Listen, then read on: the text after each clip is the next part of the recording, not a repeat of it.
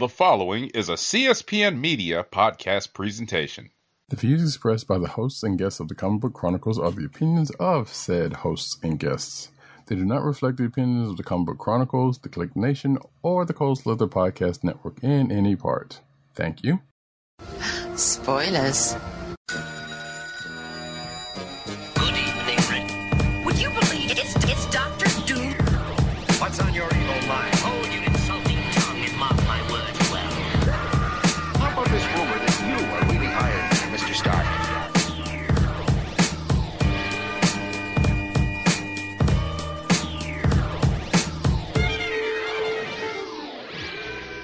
Hello, and welcome to another exciting episode of the Comic Book Chronicles.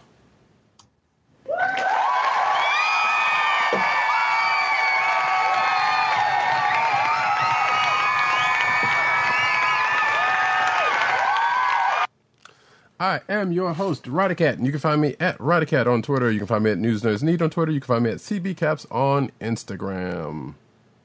South Carolina with Columbia down the way. And the sound effects you've heard come from none other than our man in Brooklyn, Agent_70 on Twitter and Instagram. What's up, everybody? Where Brooklyn at? Where Brooklyn at? Where Brooklyn at? I have still yet to see that Biggie documentary, but one of these days. Too busy watching other craziness, but we'll get into that in a few. We'll definitely get into that later. But you can find this here podcast in the meantime at the Cold Slither Podcast Network. That's CSPN.us. Do it today. You can also find this podcast at your podcast perusal place of choice, whether it be Google Play, Apple iTunes, aka Apple Podcasts, Spotify, or the Cold Slither Podcast Network SoundCloud page. You can also find us here, if you're probably already here, you already found us. But if you're listening later on in audio, you can find us live every Thursday night, 9:30-ish p.m., on either the YouTube channel of the Cold Slither, not the Cold Slither, of the Click Nation. That's youtube.com/the Click Nation. That's the KLIQNATION. Or you can find us on twitch.tv/Comic Book Chronicles, all one word. Make sure to hit like and click subscribe. Yes. Okay, I'm gonna stop doing that. But yes, folks, we are here to talk comics. And folks, we usually have a good show. Let's be honest, but we got some decent stuff this week. No WandaVision this week, so we are a mere hours away from the premiere of Falcon and Winter Soldier. Right, so get ready for more super long deep dives into Marvel Cinematic Universe television starting next week. Indeed. Hopefully not too long, because I realize these shows have been running rather lengthily in the last few weeks. But, they work out one way or the other. So, right. I don't think we were prepared to do that much on the making of documentary, but it was pretty good. Actually, I didn't. I still hadn't watched that, and I totally intended to. Yeah, I still can, but it's very, just very good. Just out of curiosity. I'm sorry? How long was it? Oh, it was only an hour and change, I think. That sounds about right. So it was a good sized documentary, especially for the making of a TV show. Right. Well, the making of a TV show that was done almost like a movie, so. Right. I mean, that's the other side of that coin. Mm-hmm. Cool. So yeah, if folks out there have probably watched it already, then great. But before we get into any such things like that, let us get into this week's comics. We're going to start off with Champions number 5. Champions number 5. It's the last issue in the first arc of the book. It's written by Eve Ewing with art by Bob Quinn, color art by Federico Blee, and letters by VC's Clayton Cowles. As I mentioned, it's the last issue of the first arc of the book, which was interrupted by the pandemic. This is one of the books that was more severely impacted by the pandemic in terms of its release. And we actually get a note from, I believe, Alana Smith, the editor of the book, at the end. And it's there because it only provides a cap to the first arc of the book, but then also leads us into the next arc, dealing with the new story direction. Mm-hmm. Yeah. So I guess we can say this is officially the last issue from Outlawed, I guess, because I don't know if that Power Pack book still has an issue or anything going on, because I didn't get the chance to read that last issue of it. Well, in terms of technically, right. I mean, and this is a mild spoiler, because it's so tough to deal with spoilers around Outlawed because of its release.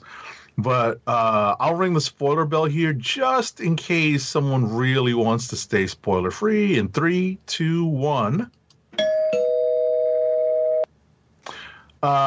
So in this issue, the champions finally come together.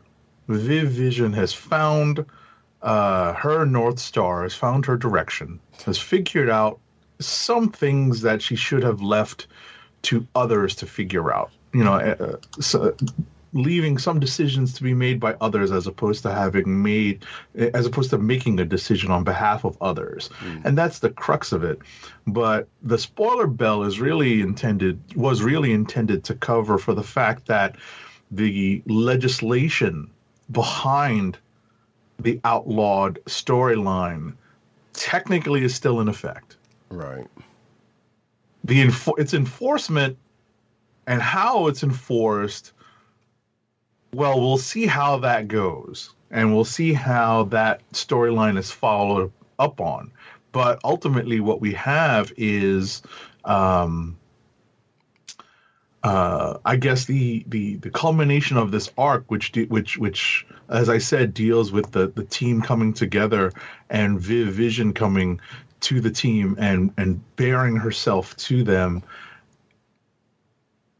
Right. And in a sense, what the team does is figure out a new direction for themselves, while also revealing what Roxxon, and come on, it's Roxxon. What else did Roxxon have up their sleeve but bad intentions, right? I was actually surprised about that part, but we'll get to that in a second.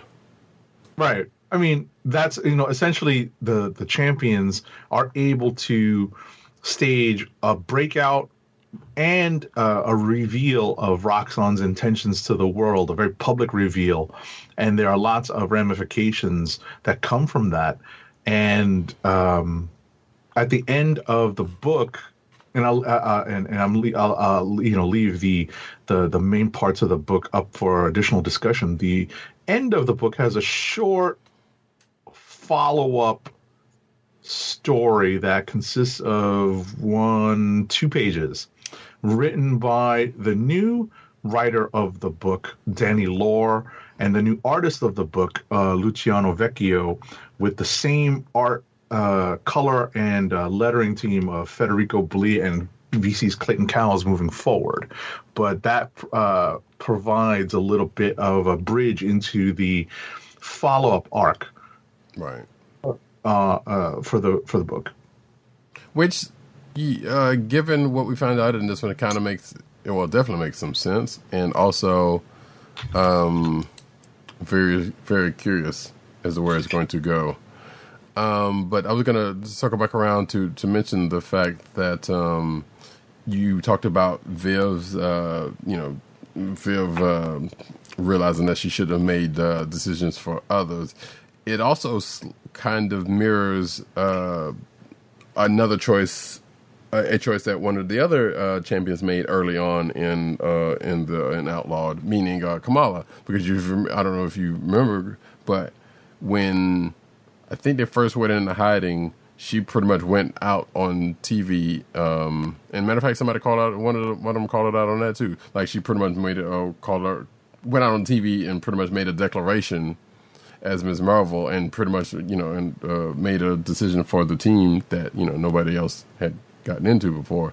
Slightly different, but it is also that. But they didn't really mention that anything about that part here as much. No, this is just what I was gonna say in response to that. Is I think that is their version of a team dynamic of teenagers. Mm-hmm. That there's a certain impetuous, a certain lack of formal communication and team structure at this point. We don't necessarily have the history between these characters as we did, say, a New Teen Titans, because that's obviously the comparison that you can bring in here with several legacy heroes involved as the core characters at the beginning, and now we've expanded to a larger roster. I think of how, at least at one point, they had a somewhat formal meeting structure, but I don't think it lasted all that long, if at all. My memory might be faulty in that regard, but I don't think they've had a lot of, this is the social media generation. They probably communicate a lot by text, outside of what we've already seen them communicating by text, which is fairly often. So they probably don't have formal meetings. Right. Nearly as much as, in order to to do public statements and whatnot. So true.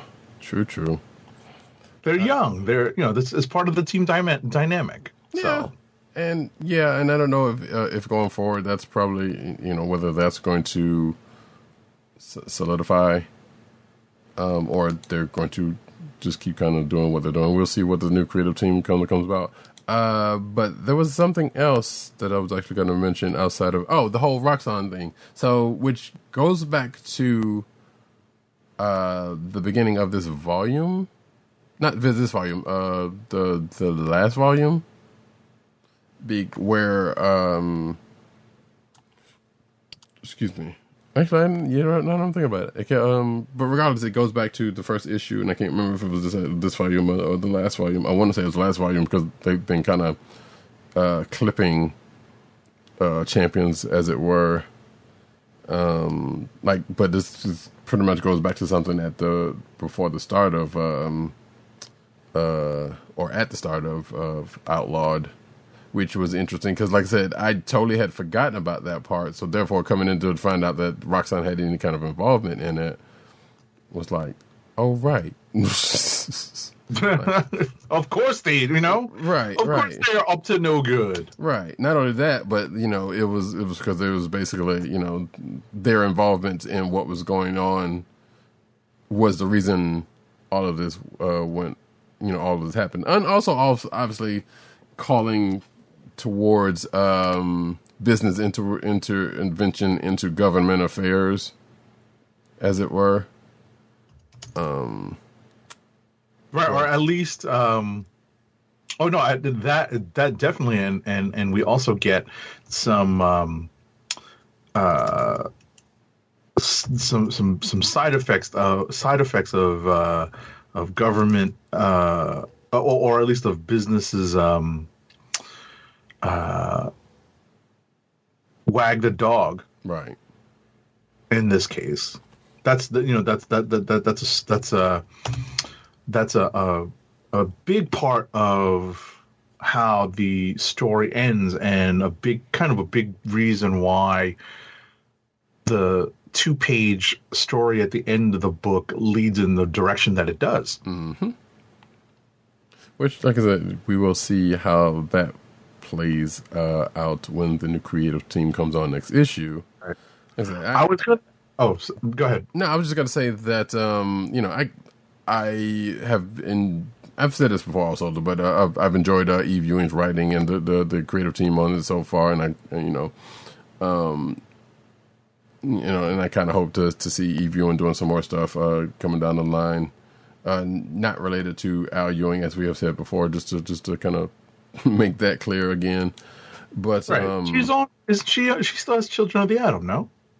she has what? Or is that somebody else? Children of the Atom. That's no, that's Vida Alaya. Oh, okay. Yeah. I was about to say it's the short names that drive me nuts. You know? It's the short names. I think she does have she might have like a one shot, because she's probably has something come down the line. We just don't know it. Obviously, Solicitors for July hadn't come out yet, and I don't remember it. There anything in the next, in the solicitors that we have out by now, bearing into that out. But, like I said, I'm pretty sure we have not seen the last of Eve Ewing. So, and at least I'm definitely hoping not. But that's pretty much it. The only other thing I was going to say about this issue was that before we move on, is like Riri's mom continues to be a real one. And she kind of mentioned something about a Parents of Teen Superheroes support group, which I can't imagine that not being brought up somewhere at some point. So that would be a curious one to see, or even if mentioned at some point. It makes sense, one, given the current climate around therapy and support being a lot stronger than it once was. And it's a concept that's already been mined over in the pages of Amazing Spider-Man. Exactly. I was going to mention that, but yeah. So that's kind of cool. That being said, though, unless you got something else. I just wanted to make one quick point. It almost felt when I was reading this like it was wrapped up a little bit too quickly and a little bit too cleanly. Yeah. But then you have to remember that this is the 5th issue of this arc.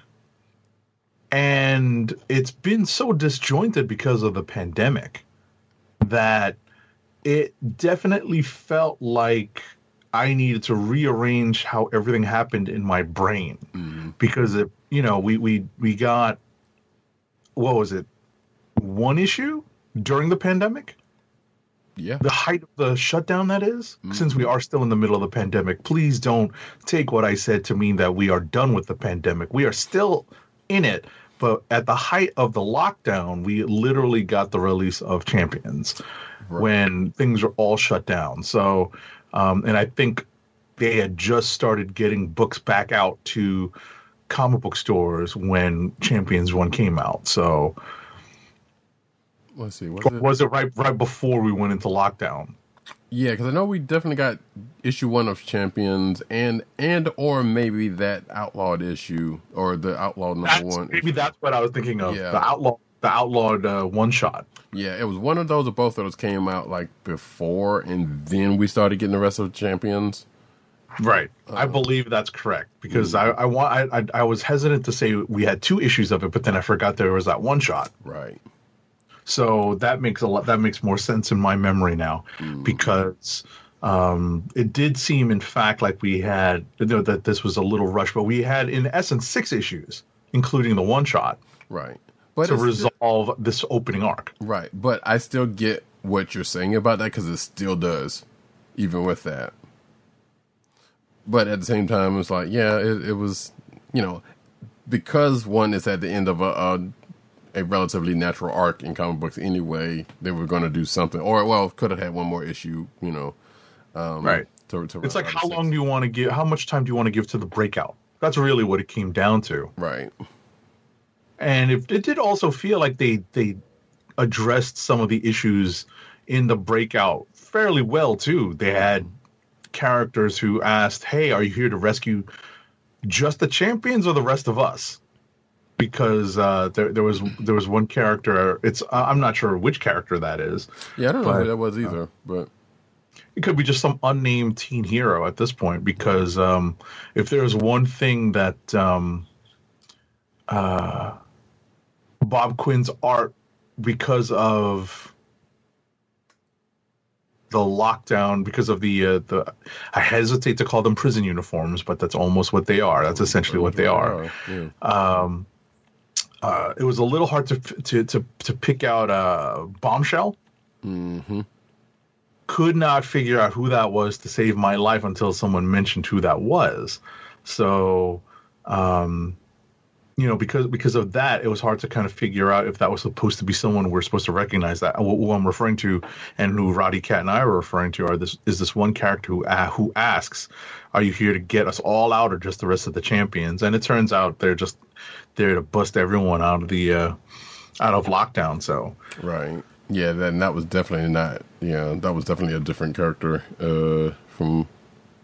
Yeah, whether that character shows up again or whether we supposedly know who that was is not quite sure. But yeah, exactly. So, but in any event, I think we're done with this issue. But it was nice to see this arc finally reach, like you said, kind of a natural end, and we will see what a new artist and a new writer have in store for this team going forward. And Champions, I still think, is a criminally underread, underappreciated book. So Agreed. if you're out there and you're looking for something new to jump on, that kind of touches upon the zeitgeist of today, Champions, I think, is one of those books. Yeah, it's also one of those books that as I've probably said this probably when when Outlaw first started. I do wish this book wasn't so tied into an event. And I do wish they were allowed to have, like, granted, I mean, this is, we don't know how long this is going to go, and they've had little longer arcs in past volumes, but sometimes either an event kind of interrupts it, or they just cancel the book for whatever other reason to restart it again at the start of an event, which is kind of annoying. I was about to say, Outlawed is kind of a weird event because it's their event. True. It's not a line-wide event, and their corner of the universe is pretty small. Still. Although Outlawed, but the events of Outlawed did trickle out into the rest of the Marvel universe in general. Just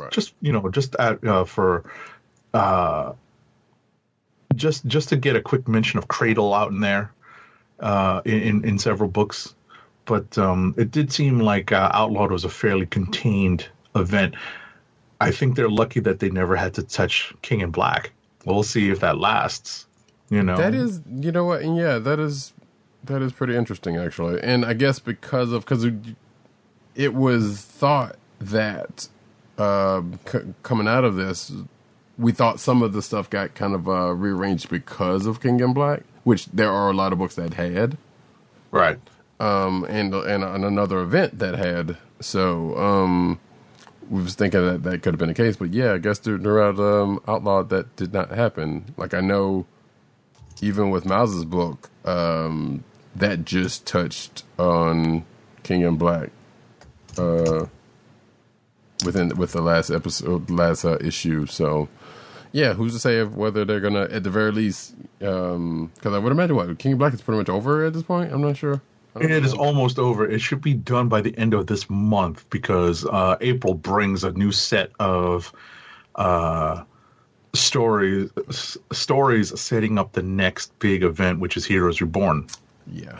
So, and there you go. And that's another one that we do know champions are going to get affected by because of some things we have already found out about. But we'll see. I think what's funny is that before we move on to the next book, it sounds like we're just dealing with crossover issues. What I think is cool is that it's obviously a bit of a money grab because they're just putting out additional one-shots, but it seems like any effects on the main books are going to be limited to maybe Avengers because that's where the event is kind of emanating from. True, but Champion is kind of related to Avengers in a way.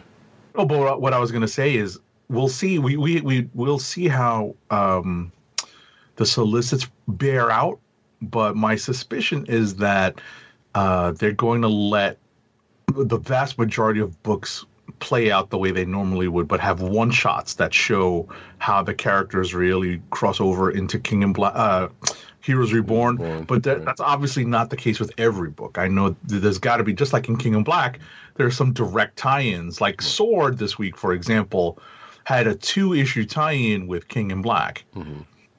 We didn't get to Sword. It's actually not on our list of books we're going to talk about this week, but I know that the second crossover issue of Sword into King in Black came out this week. Right.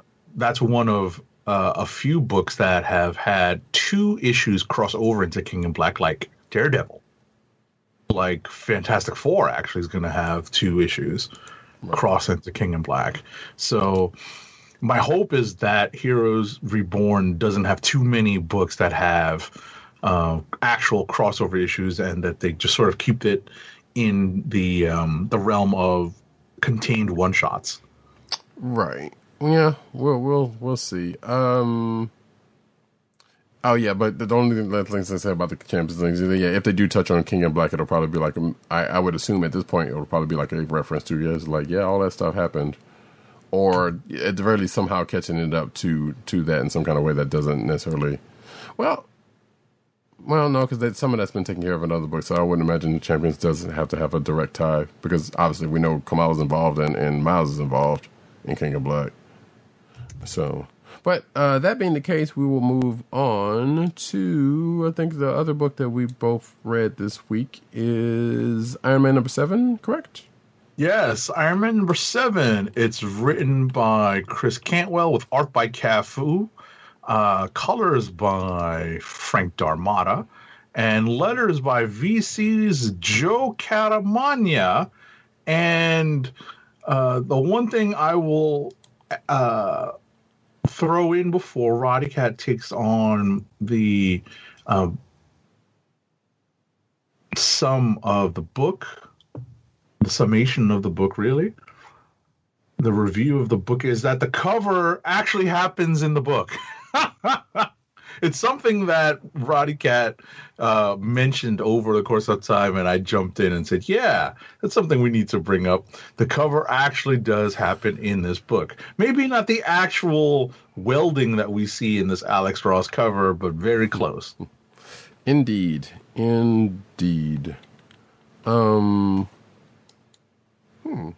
Wait. That definitely being said, because that is something we used to bring up a little bit more than than we have. Oh, it's like Marvel's listening, right? Yeah, right. I was trying to look up something real quick, but that's fine. So. Yeah, this is basically Tony and his new team, who may or may not have been christened with a new name during the course of this, thanks to what was his name? Not Toad. Frogman. No, I was about to say there's two names given to this team. I know, but I think right. The first one was an insult to the original team. Let's be honest. And and the second one is Frogman. So okay, and I was about to say I almost wanted to say we're insulting Toad with that one, but yeah, it's Frogman. Yeah. So actually, I wanted to bring up that first. I think you said Frogman, right? I said Toad, and then I said Frogman. Yeah. Okay, I was about to say what's funny is that actually harkens back to one of the earliest appearances of Frogman, where Toad, Frogman, and Spider-Boy were fighting to be Spidey's sidekick. I will refer Roddy Cat to that specific issue when I have a chance. Maybe I'll just look it up while he goes into the sum. Go ahead. Sure. So on that first name that was given, I thought it was a Star Comics book, but they also say that it's definitely a reference to Star Wars. It's too close to Star Wars, and it is a reference to Star Wars. In fact, the Star Wars comic book. Right. Well, actually, technically, because basically, from what I'm seeing here, it's like Star Warriors was the protagonist, the term for the protagonist of the original trilogy series, used primarily in the Marvel Comics book. So, and the name was only used by the narrator in captions or on the issue's cover. So there was that, but I could have sworn there was like a Star Comics book called Star Warriors that that was a reference from, but I don't see that here anywhere. That being said, though, so we get into this issue. We see Tony and team chasing down Korvac, and his team trying to go to Tatu to get some steal some power, steal a cup of power from Galactus. And this is pretty much now we're Iron Man in space, aka Star Wars, aka Top Gun in space, as this whole issue pretty much gets into a space battle after some, actually almost Wrath of Khan like, now that I think about it, because Tony figures that he could he figures out a way to communicate with Korvac, which causes Korvac to pretty much turn around and chase him, not unlike the Khan of Note. And they get into a space battle, and something happens to one of the crew, namely the person that is mentioned, while the other folks are in this fight. There's also a discussion that honestly kind of put me back to WandaVision, and a certain meme in WandaVision that came later on, because there was a discussion on what or who God is, while in the early parts of this. So obviously you can kind of make a certain meme. Out of that. And shout out to Isaac Christians, the gargoyle on that one. Right, exactly. Come drop it in as a Frogman says, with the mic drop. But the basic crux of this issue is there's a they're going after Korvac. They chase him down. There's the whole God talk thing, but there's also just a space battle where I could almost see at one part the dude, that new dude that whose name I just totally forgot just then, when Rhodey told him to gun it. I just imagine a Fast and Furious style shifting the shifter into gear in a drift. That could have happened after that point, but that's a missed opportunity, which is fine. So, but that's pretty much the crux of this issue, and we see Tony in an actual different place than the rest of the crew while this is going on at the end of this book.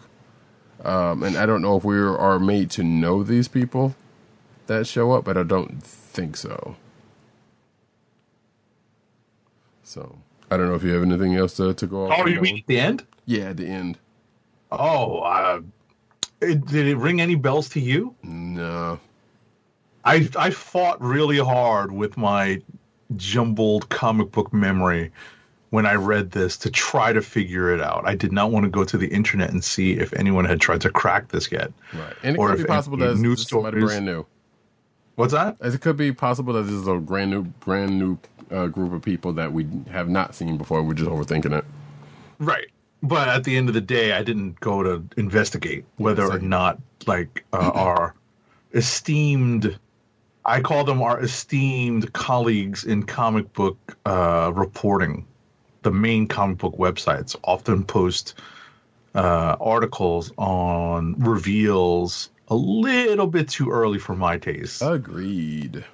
So, but the Amazing Spider-Man issue I was referring to is Amazing Spider-Man 266. I was actually under the mistaken impression it was an issue of Peter Parker Spectacular, but it's actually Amazing Spider-Man 266. And I remember this issue fondly as a kid. It was just so silly. It was in the black Spider-Man costume era. So wait, was it? If I remember the color, the cover, it was Black Suit Spider-Man. And he was kind of holding the two. Correct. Yeah, I do remember this. And Frogman and Toad. Mm-hmm. It was such a silly book. Yep. As I'm looking at I do remember this. I remember actually reading this actually. So that very much was without actually revisiting. I recall it being a quite silly issue. So, but for those of you who want that little bit of that little nugget, you can go check that out. If you so wish to. That being said, though, I think we've pretty much rung out Iron Man 7. I think so. And this is where we diverged this week because after these two books, we had read vastly different. We went in vastly different directions in terms of our reading choices. So, there was one more thing because at the very beginning of the book, there was we get to see a power upgrade or we get to see basically both Iron Man and War Machine, aka Rhodey, get upgrades, and them talking while that's happening. So I was about to say what I was hoping for is an explanation as to why the War Machine armor looks like it does in the movies, but. We're not gonna. Yeah, it was an artist. It was an artist choice. We know that. Yeah. There was probably no specific reason outside of that. Pretty much.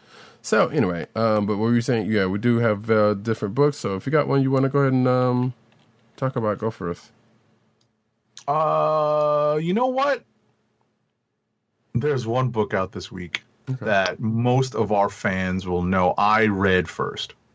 I absolutely jumped right into this book because I am an ardent fan and a follower of what has been happening, and that is Black Knight. No, I'm kidding. Not the Black Knight book this week, but instead it's Thor number 13. Okay, and it's written by Donny Cates, with art by Nick Klein, color art by Matt Wilson, letters by VC's Joe Sabino. And this is issue 5 of the 6-issue story arc titled Prey. And this has been the reintroduction of Donald Blake into the Marvel Universe, and it has been an incredible story arc. It has involved lots of intense action, and in this issue, some serious soul-searching, some serious intervention. We get a little bit of insight into what has happened to Odin since he has granted the Odin power upon Thor and given up the throne of Asgard, where he's been, who he was with at least initially, and what is teasing what developments have happened and what is possibly being teased. There is a panel that makes it look like two panels really that makes it look like Odin and Freya were in therapy, which made me laugh. And it's right out of the gate. It's nothing too involved, but if Rodicat has a chance to flip through it, he'll see it's right at the beginning. But as is typical of many Asgardian stories, the Asgardian gods, when they get down in the dumps, they drown their sorrows in alcohol. Interestingly, it's implied that this is probably not mead, but it may be mead. It's not exactly being served in the halls of Asgard, but he's drowning himself in his sorrows, where Jane Foster Valkyrie has gone to find him and kind of snap him out of this, because essentially this entire mess involving Donald Blake started with him. We get some great cameo appearances to try to get things in motion to lead us into the last issue of the story arc, to try to get some resolution, hopefully. So there is a bit of, I don't want to say rush, because I think the developments have been natural in this over the last several issues, last 2 issues specifically, moving in this direction, getting the plea. It's really where the last, let's say, 1 to 2 issues have put several pieces into play, and all those pieces decided to move roughly at the same time in this issue. So we have Throg, we have Lockjaw, we have a little bit of Loki, and throw in some Doctor Strange to boot. We have the kind of solution to a relatively long-standing problem that's part of the core of this story arc, but we have the lead up to a great cliffhanger confrontation at the end of this issue. When I read it, I thought to myself, you know what? I almost thought of that. And that's the best thing, because in my mind, I thought, well, this is a possibility. And of course, I should have gone with the more obvious possibility. And, but it still goes, it plays out very well. It's executed very well. The art, while I'm not necessarily the biggest fan of Nick Klein's facial expressions, I think that art is appropriately epic, and I really love Cates's story here, and I like that his influences obviously are very strong. This is a great new story arc.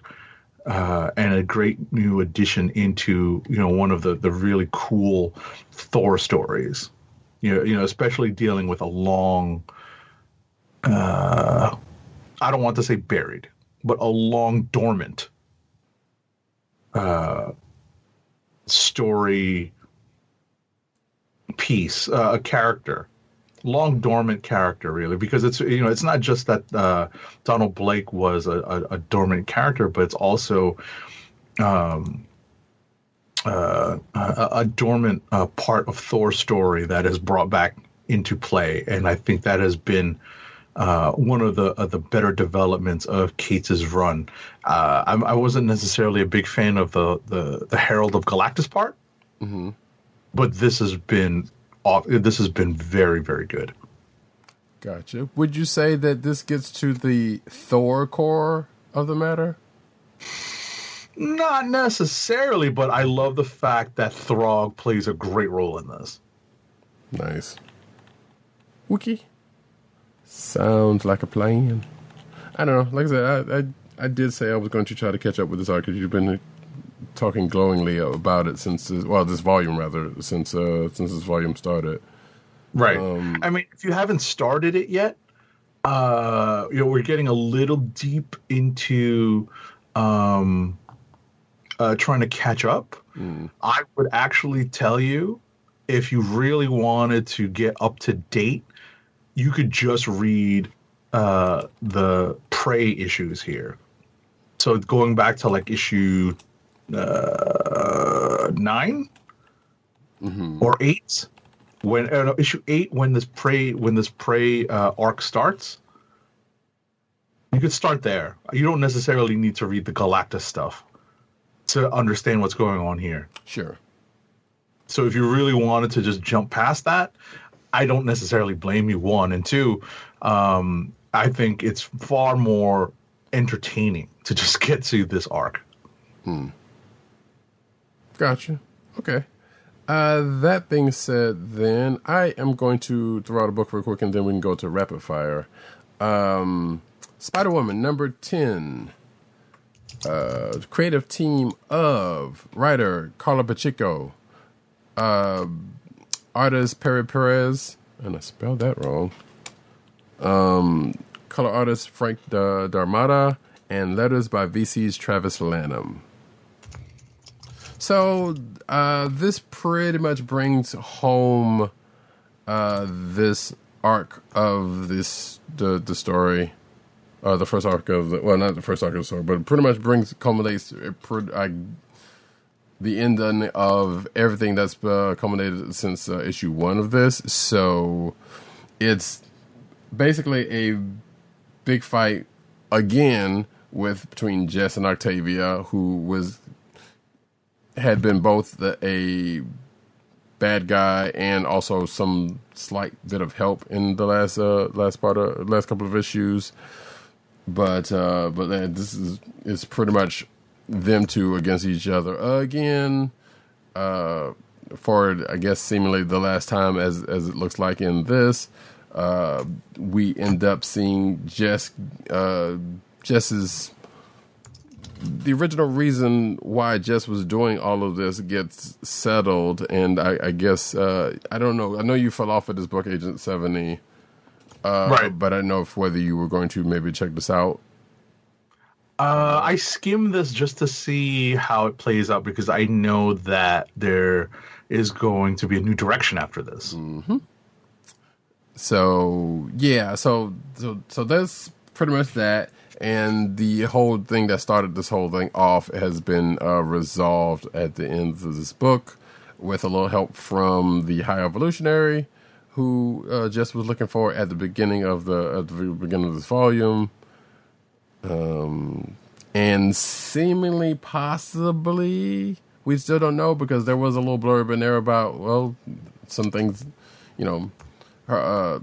Jess was basically trying to do this to cure herself and her kid, and it sounds like that only time will tell whether anything is going to happen to the kids and such, which pretty much could say that, hey, somebody could gin up something that might harken back to this and say, like, yeah, well, while it was cured, this was a side effect, and the kid's going to have some other powers outside of the one he already has or something or other. Who's to say how that's going to go?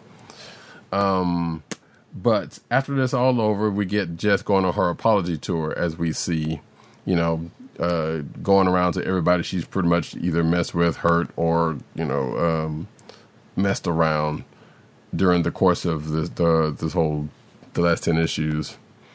And last one being, of course, her bestie, Carol Danvers, aka Captain Marvel. Which is, I guess, also weird because I know she has a book coming out that's I think you're talking about, and I don't know if Jess was in here, and I know that none of this probably will play out there, even if that was the case. But their relationship has always been kind of interesting and sometimes messy, especially in the last few years. Specifically, what I was going to say, they benefit from the fact that both of them have an increased. Have increased levels of exposure and now are able to play off each other in their own books respectively. Right. And both have some, on the very outside of that, convoluted histories. Oh, definitely. More so Spider-Woman, but definitely convoluted on both sides. Carol's guy got messed around on a few different occasions which actually, I wonder if it's something with the mantle of Captain Marvel that kind of happens, because outside the original Captain Marvel, both of the ones that we know previously as the current Captain Marvel being Carol and... I was about to say, all three. All three since Marvel. I guess it is true. Yeah. Since Marvel has pretty convoluted stories. Yeah, and multiple name changes. We're talking about Genisville also. So, Genisville, Monica, and Carol. Yeah. But also come from going through multiple name changes. Right. That's part of the convoluted story. I just had one question before we move on. And it's kind of spoiler territory. So spoiler bell, minor spoilers. Sure. What happens to Jessica's... sister or half sister, or is it her cousin? No, it's her niece. That is. So, it's her niece, right? It's her niece. It's her. Yes, she has a missing brother. Spoiler alert! I kind of phantomly rang the spoiler bell because there's a lot revealed in this arc. There was, and that was early on, right? In this arc that involves Spider-Woman's new costume, we get the reveal that Jessica has a long lost brother that she didn't know about or didn't remember, that is. Right. And now she has a niece that she had no clue about, right? Whatever happened to her? So I didn't necessarily see that when I skimmed it. That's why I'm asking. They basically said that because of the cure that Jessica gets and what can be administered to her son, presumably it could also help, because it was even mentioned like, what about my son? What about this girl whose name I was saying? Basically saying like, we don't which kind of goes back to what I was just saying. It's like High Evolutionary basically says that He pretty much thinks it's going to work, but there's no telling whether there's going to be any long-term effects or any effects that come out like later on. So they're basically cured, but there could potentially be something that happens later on. Got it. To either one of them. And the way this whatever was going on with Jessica works, it kind of affects the women of the family more so than the men. So her son was less affected, even though he was affected, but less so than this niece. Got it. That we're going to find out. So who's to say that and we already know the son's already got power, so that's is what it is. But the niece may come back later on and end up being a new Spider person or something. We don't know. Got it. Okay. So yeah, but they basically was like, yeah, it's supposed to help, but we don't know if there's anything long term that happen. There was also an appearance of Jeff the Land Shark, which I know a lot of people don't know of, but if you've read the last volume of West Coast Adventures with Kate Bishop and them, you will know who that character is.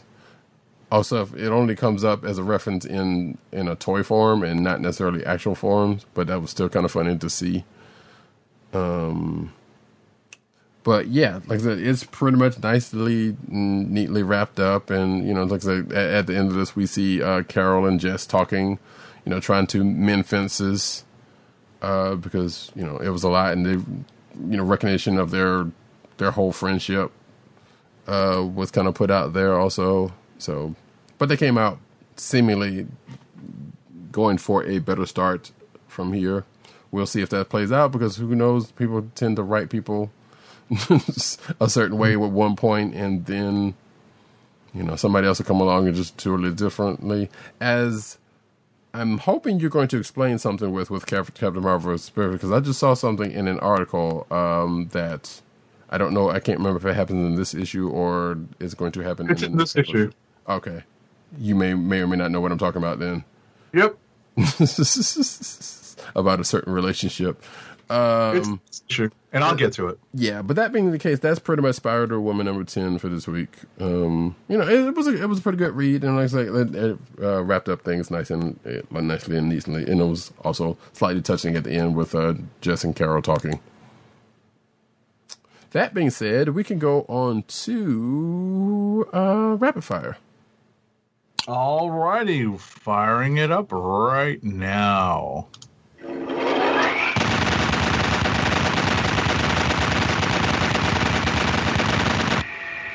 Right, watch those comic book shelves, everybody. It's rapid fire.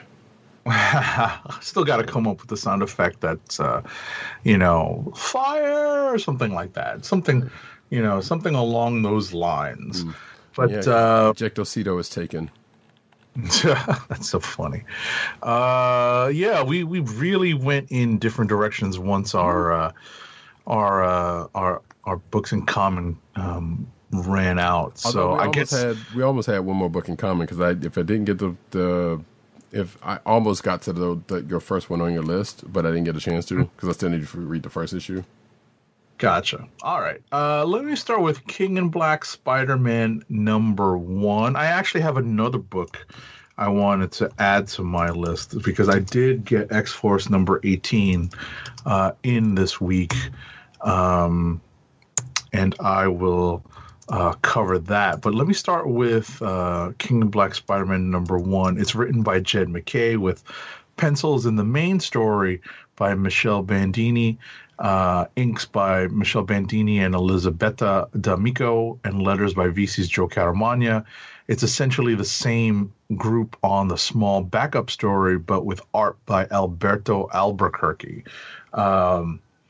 We've reported in the recent past that Marvel is going to be making a push with a certain character, a certain youth character who has been around. It's not his first appearance. It's not anything. It's not a new character or anything. The character's been around, was introduced a while ago, was in Avengers Academy, made its way into Avengers Arena. But the character I'm referring to is Reptile. And Reptile makes an appearance here as a star guest player in the Spider-Man King in Black one-shot. And that's essentially the crux of the story. Spidey has a weird little, there's a little bit of a story point here that's made by Jed MacKay that doesn't necessarily wash, although I can't remember if it's been made clear that the symbiotes have been on Earth for a while. That's been part of the Venom storyline, but Spidey seems to still be under the mistaken impression that a lot of this stuff is his fault because he brought the Venom symbiote to Earth, but symbiotes had already made their way to Earth previously, as revealed in the pages of Venom. But that being a minor nitpick, it's the impetus for this story, and what we get is Reptile partially giving, they give each other a little bit of support during the King in Black crisis, and that's really what it boils down to. But it's also a big push for Reptile moving into the future. Right. So it makes sense that they would give him a major guest role, a major guest appearance in the King in Black Spider-Man one-shot as a means of gaining more attention in preparation, or as part of, not even in preparation of, but as part of Marvel's push to make Reptile a thing, to make him a more prominent character. Mm-hmm. Which I was going to mention that real quick, and the fact that they're definitely doing that. But I'm like, did it actually have to happen in King in Black? But I guess if they were going to do it, I guess this would probably be a better place than not. Right. And we've been sometimes critical, sometimes not, of how Marvel uses these big events as a launching point for new characters. Right. And it's just another. This is just another in the another, or at least the latest in a long line of character pushes that come out of events, like Black Knight again. Right. Again. But also, I was going to say real quick that you were talking about Spider-Man thinking it's his fault. That's a pretty Spider-Man thing. Right. No, and I think for the most part, that was that was like a long-standing plot point. Right. For the most part, that was a long-standing plot point, but I think he was let in on the big secret that he actually isn't. It isn't all his fault. He probably plays some role, obviously, because he does bring the actual Venom symbiote to Earth. Mm-hmm. But it's not like he was it's not like that was the first symbiote that made it to Earth. The first symbiote from Clintar, that is. You know. So. But in any event, next up is, I'll jump into it, X-Force number 18, written by Benjamin Percy, art by Gary Brown, colors by Guru EFX, and letters by the always present VC's Joe Caramagna. So we follow up on last issue's fashion redo of one Quentin Quire, and we see that there has been, and it was hinted at and much more strongly established here in this issue, that the many deaths of Quentin Quire have played a role in the current story and what's happening now. And that Xeno group, XENO Xeno group, has been making use of the many deaths of and some of the technology that the mutants have been promulgating as a result of their expansion into Krakoa. And just as part of their overall scheme to give people powers using live biological technology. I don't know if you're up to date on X-Force at all.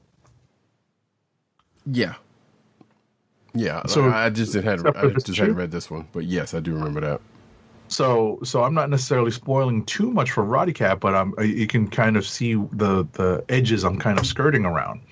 But in this issue, what we find is that Zeno seems to have made use of Quentin Quire's seemingly numerous deaths that have happened over the course of this book. And I'll leave it at that. And yeah, they're also trying to make, once again, I haven't read this issue yet, but I know because of his new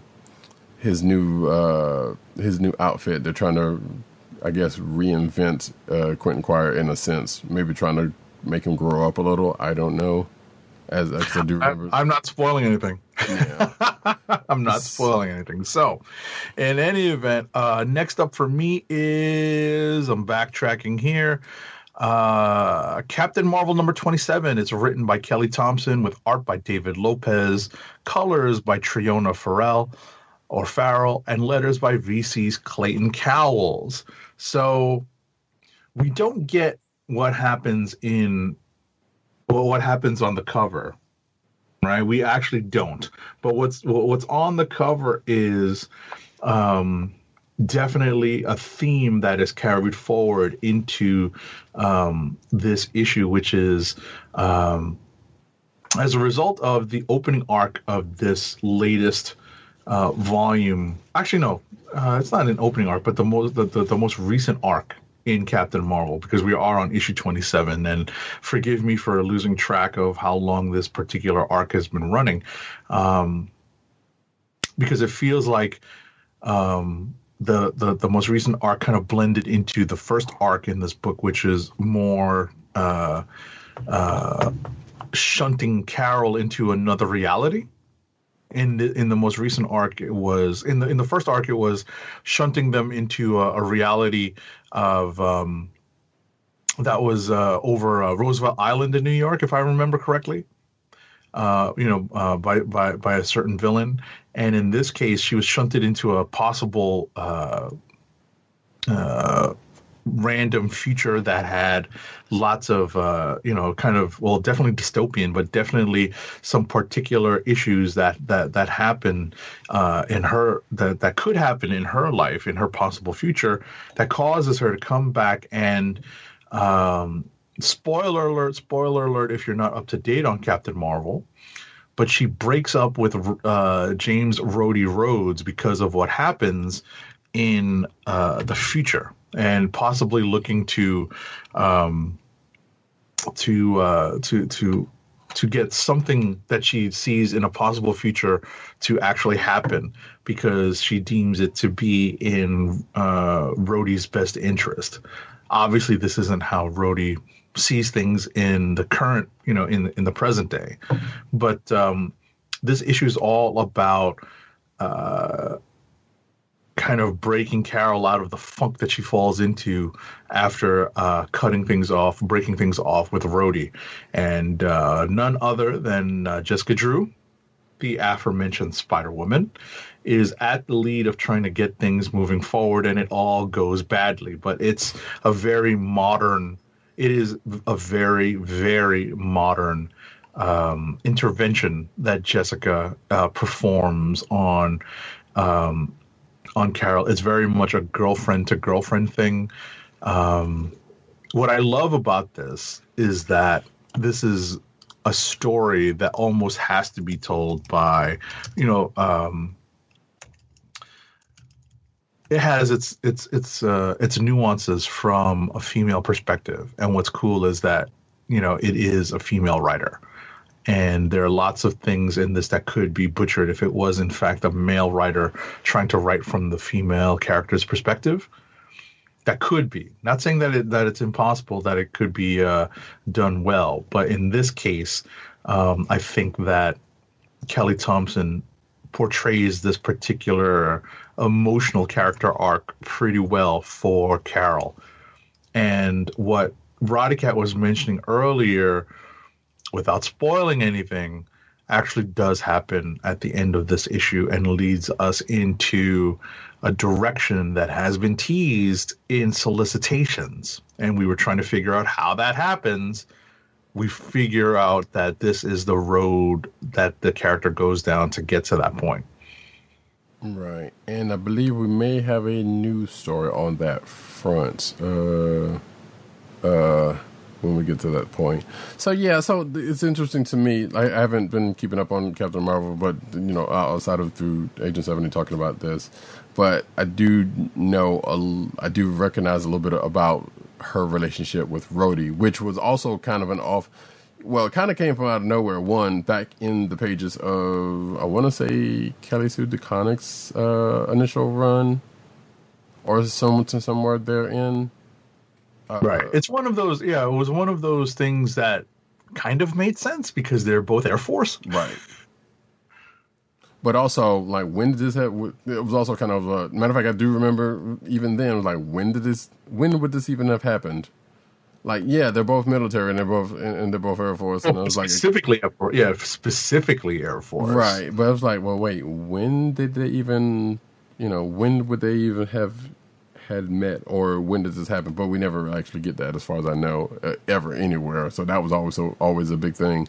But there's also, even then, they always mentioned that it was like on again and off again of sort. So. And part of it is also Carol's convoluted history, which we referred to earlier. Right. This character has been around forever. So it's hard to kind of figure out, where they are in the Rubber Band Marvel timeline. So, right. But chances are it's probably something that came on later, and not early in. I said chances are it's probably something that came later and not earlier. But it's a very good chance that they could have met, obviously, early on. Right. And maybe not starting a romantic relationship that early, but at least crossing paths. Right. Because when we were introduced to James Rhodes, I don't think Carol was around in the pages of Avengers at that point. I think she had already been taken away by Marcus, if I'm not mistaken. That seems possibly true, yes. So that being said, it's kind of interesting that they were in a relationship this long. Actually, I'm kind of surprised that they've been in a relationship for this long. One, and two, the fact that they chose to go ahead and get rid of it when it was never been played up as a big thing. Right.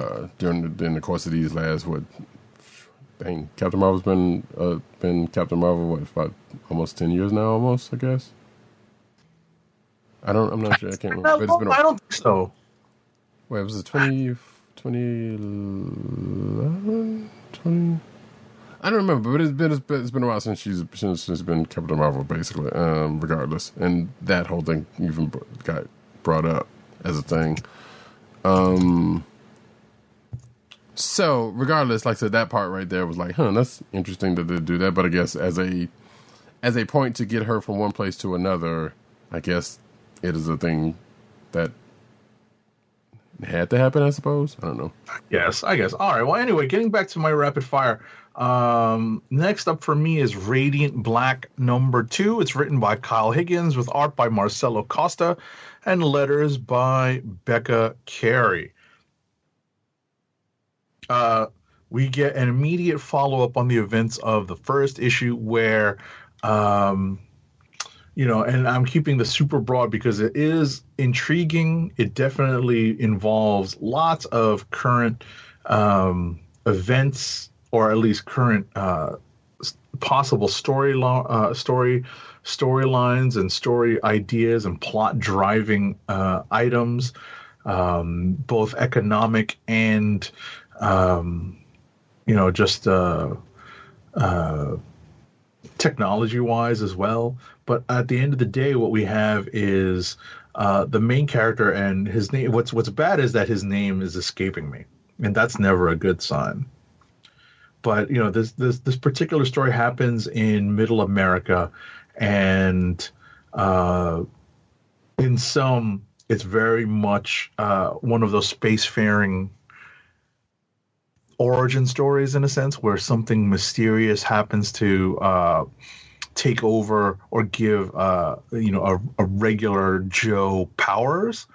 In this case, it seems like he has an opposite, and it's that opposite that has played a role in moving the story forward, because that is where this character finds himself looking for the opposite of his Radiant Black costume, I guess, without, for lack of a better term, because it's not like he's given himself a name, a superhero name.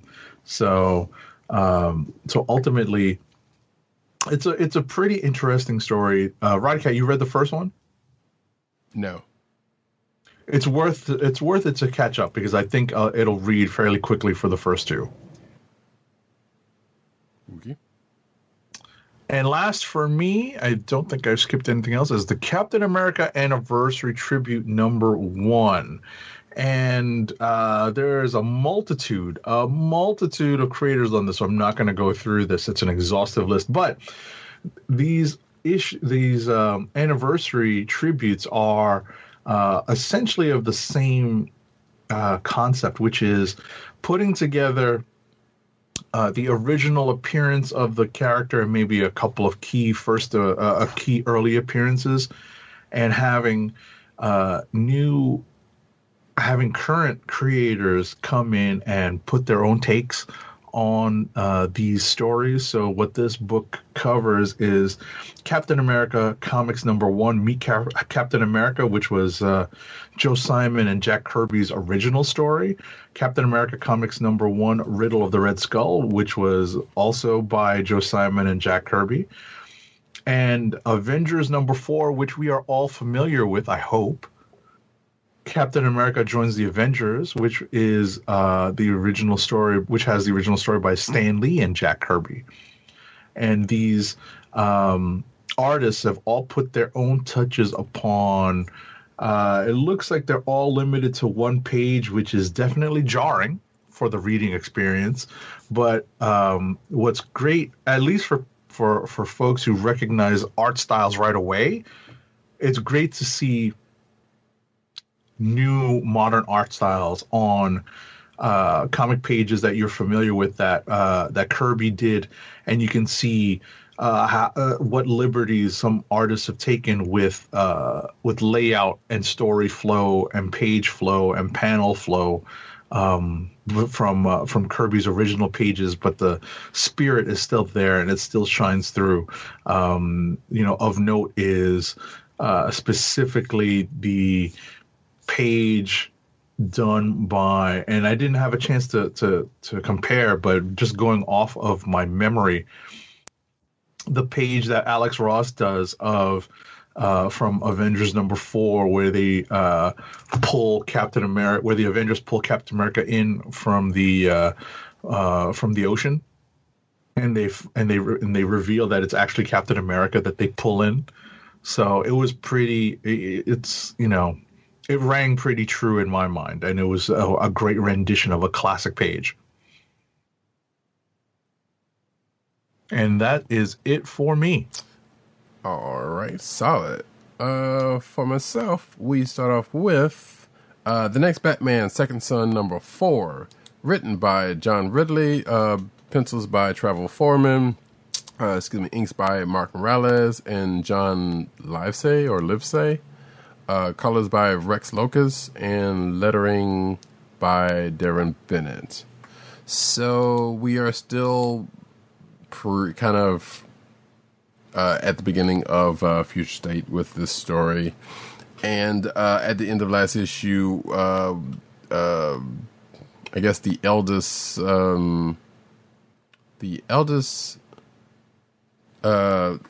Fox sister, Tam, I guess Tamara,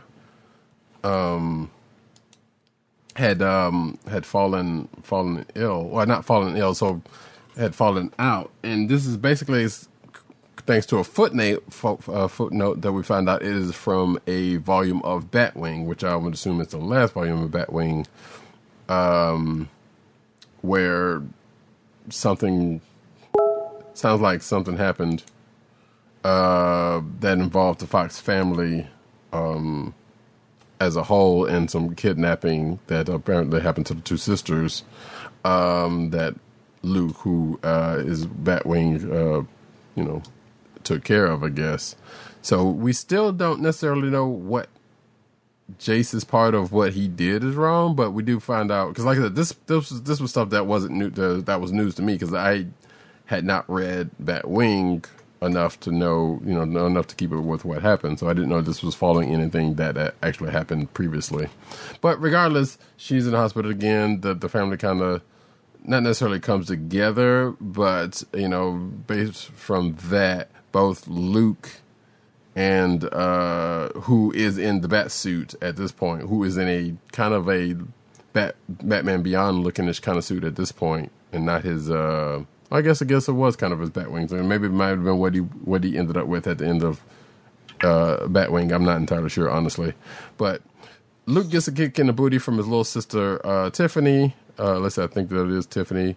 Jace, aka Tim, gets another shot at Arkadine, who he was after in the first issue of this book, when Arkadine ends up coming to Gotham, coincidentally.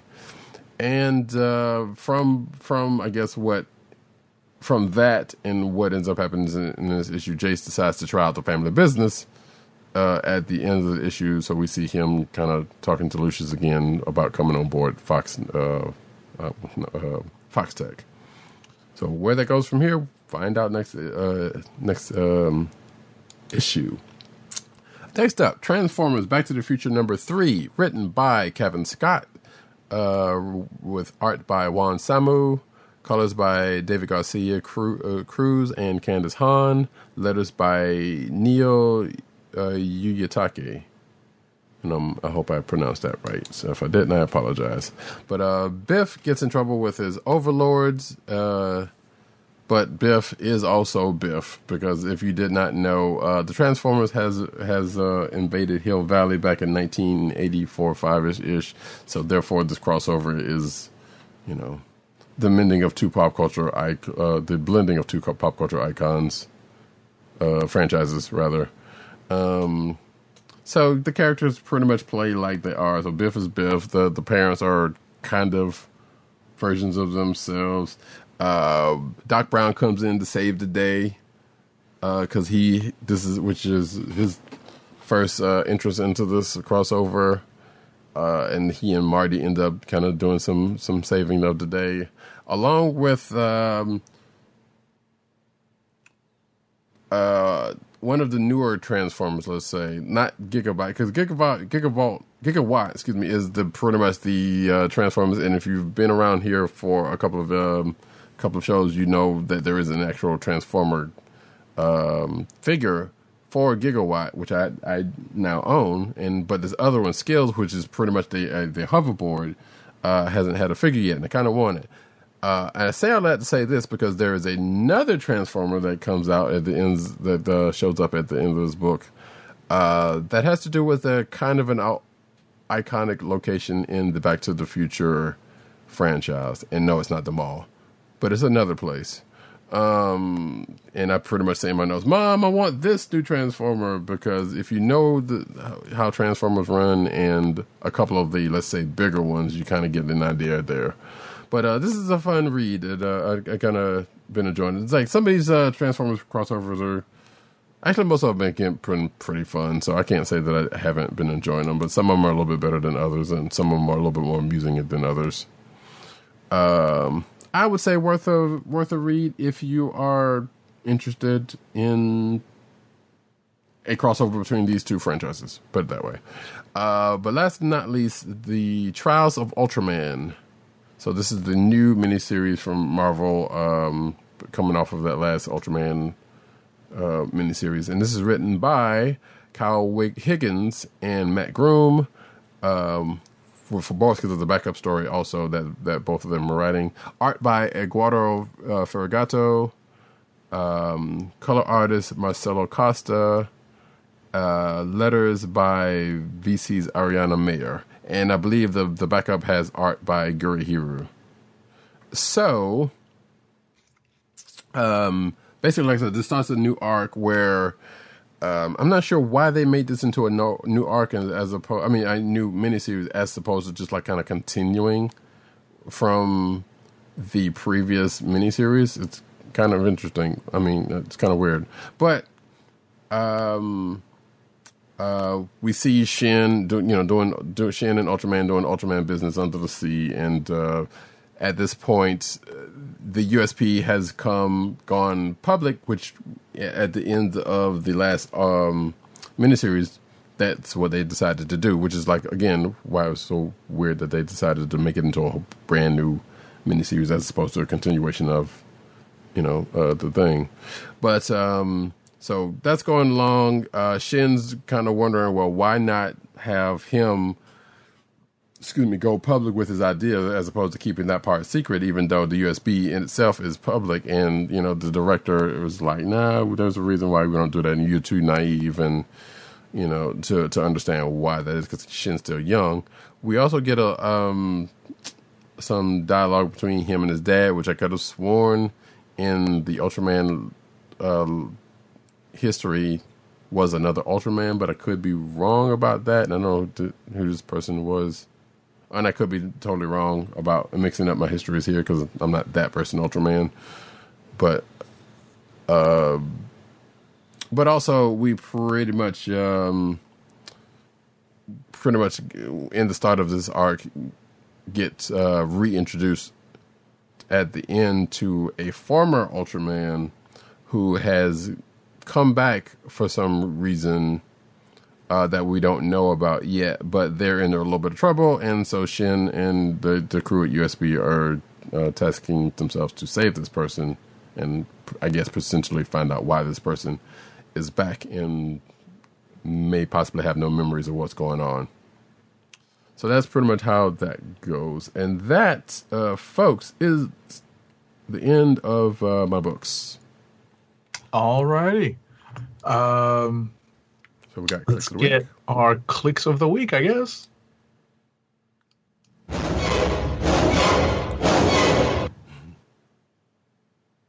So we don't have yet. Well, I guess yeah. So we don't have clicks from our absentee folks. Right, we kind of got the notice out to them a little late tonight, folks. So no, I totally did it beforehand, but no, it was the wrong chat. That's why you'll see it twice.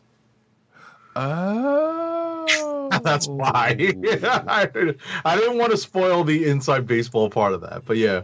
Okay, I was wondering why you did the same thing, but okay. You see it now? Yeah, I did see it, and I do see it now. I damn sure didn't see that earlier. Okay. Right. Yes. So we 87 is right. So we didn't put that out there until late, apparently. Right. So we probably won't. It ends. Sometimes they won't. They're busy and wouldn't answer anyway. So it probably wouldn't matter one way or the other. But regardless, you got yours? Oh, mine's easy. Okay. Mine's easy. Thor number 13. Probably should have guessed that. All right, Thor number 13 for you, and for myself, I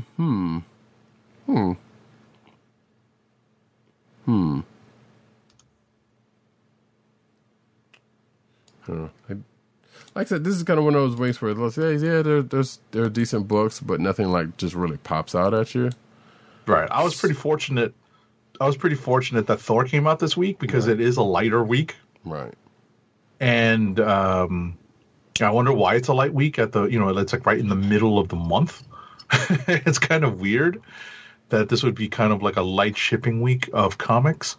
Maybe they thought, well, everyone's celebrating St. Patty's, so they won't go to the comic book store. Yeah, I kind of doubt that, but it'd be funny if that was the case, right? That would be funny if that was the case. Yeah, that kind of foresight would be interesting. So I guess I'm going to go with, it was a fun book of the week, as I said previously, Transformers Back to the Future number 3. Sounds good. So with that, we are going to go into the news, but first, an ad read.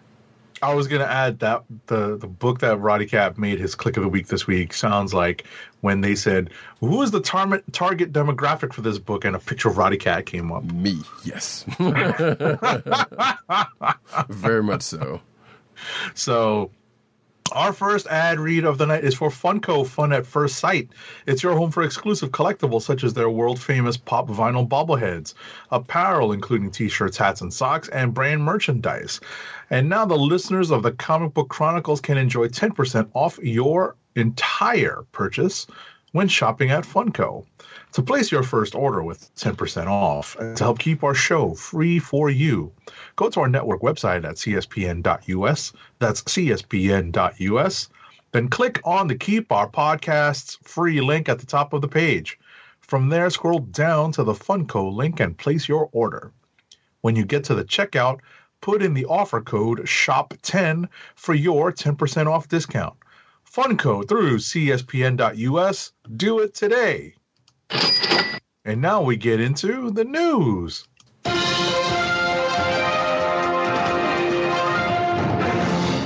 And to be fair, if you're of a certain vintage, you can't help the nostalgia, the nostalgia sense it's just tingling at the prospect of Transformers and Back to the Future kind of commingling, you know.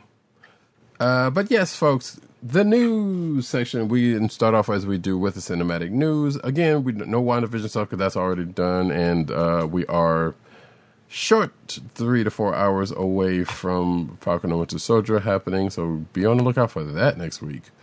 Right. So we start off with Mortal Kombat star Joe Taslim's 10-year-old son pushed him to play Sub-Zero. When Sci-Fi Wire visited the set of the upcoming Mortal Kombat movie, it was clear that all of the action actors cast in Simon McCoy's updated film adaptation, that of all of the actors in the adaptation, that actor and martial artist Joe Taslim from The Raid, Redemption, Warrior, and The Night Comes On. The Raid, Redemption, and Warrior I definitely want to watch because I've still yet to watch either one of those. Anyway, who plays Cryomancer? Why do they call him a Cryomancer? He's just a ninja that shoots ice. Come on. Anyway, was one of the biggest fans of the franchise. It's so crazy that I'm playing the character that I played when I was a kid, Taslim said. It's a dream come true.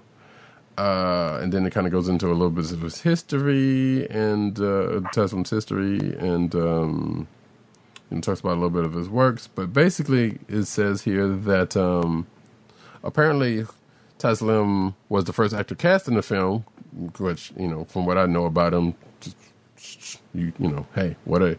But Taslim credits his son for helping him make the decision. Ironically, his son was only 10 years old at the time and therefore not old enough to play the 18-plus game. And he says, when my agent called me about the offer, I asked my son, which character do you think fits me best? He said, Sub-Zero, Taslim recalled, and I told my agent not to lose this job.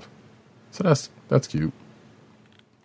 I'm actually looking forward to, I've said this before, I'm looking forward to this reboot because all accounts looks good so far. But we'll see when it happens. What, June? I think June. Yeah, let's say June because I think it's going to come out. But next up. Just a quick note, rewinding to something that Roddy Cat mentioned about Carol Danvers and Captain Marvel and her becoming Captain Marvel being already 10 years. I thought it was too long. He's actually only off by a year, maybe a year and a half, because apparently that reboot where Kelly Sue DeConnick and Marvel put Carol Danvers into the Captain Marvel title actually happened in 2012. It might have been late 2012, but it's 2012. I'm like, oh my god! Yeah, because I knew it was definitely around 2011, 2012, something like that. So yeah, I was definitely a little off on that one, but not by much. So, but only a little on the high side. Whereas I thought it was a lot on the high side. But obviously, and I've said it before, I should put it on loop.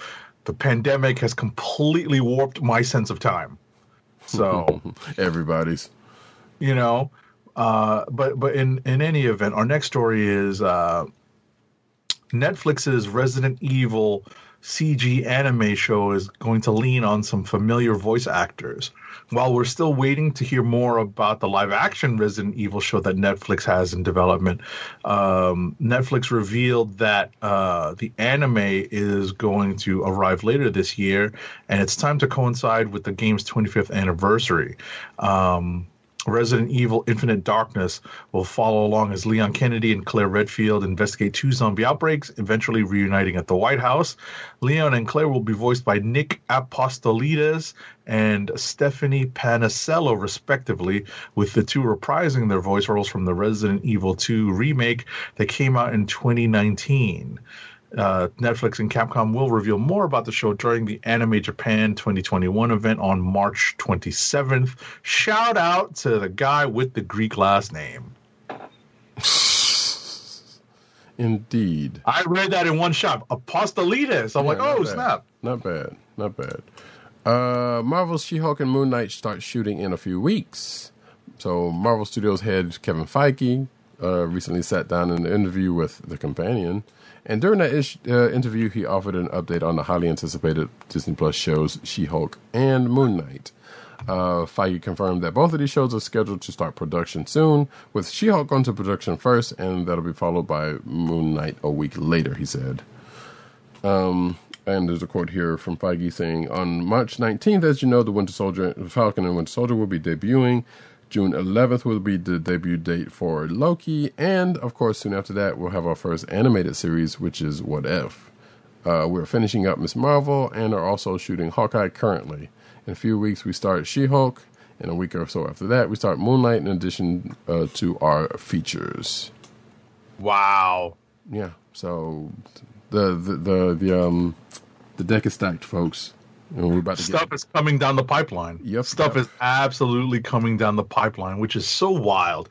I don't even think they've sort of confirmed that Oscar Isaac is playing Moon Knight, Mark Spector. I believe they all have all but no, actually I believe they've all but officially said so. They've sort of exactly. They haven't officially announced that they've sort of done it. Right. You know, which is the funniest part of that. It's like, wait a second, we're not gonna just come out and say it, I guess. Or they have and we missed it, but I don't recall seeing any official from either Marvel or him. Right. So, next up. Next up, the finale of the Disney Plus series WandaVision acts as a lead-in for the upcoming film Doctor Strange in the Multiverse of Madness. According to Kevin Feige, viewers will still be able to follow the Sorcerer Supreme sequel whether they have seen WandaVision or not. Speaking to The Companion about Marvel Studios' upcoming slate of television series, Feige said that discussions were had with all creative parties while connecting WandaVision and Multiverse of Madness. We've already said that Lizzie Olsen will go from WandaVision into the new Doctor Strange film. He explained there were lots of conversations with Sam Raimi and Michael Waldron and the entire Doctor Strange team that this movie needs to work for people who watched WandaVision, but more importantly, needs to work for people who didn't, who maybe Endgame was the last time they saw Wanda or one of the earlier movies, or maybe she's a character they're meeting for the first time. There will always be different layers of understanding, but we don't want there to be a barrier to entry, end quote. So that's good news. And of course, Kevin Feige is telling everybody to play nice together, so good. Layers, like an onion. And speaking of, Shrek is returning to theaters for the 20th anniversary, which I don't remember if we mentioned previously or I had it in the thing and somehow misplaced it. But there you go, folks. Next up, though, speaking of WandaVision's pre-visual, but pre-FX visual effects, Paul Bettany shows Vision's uncanny ears.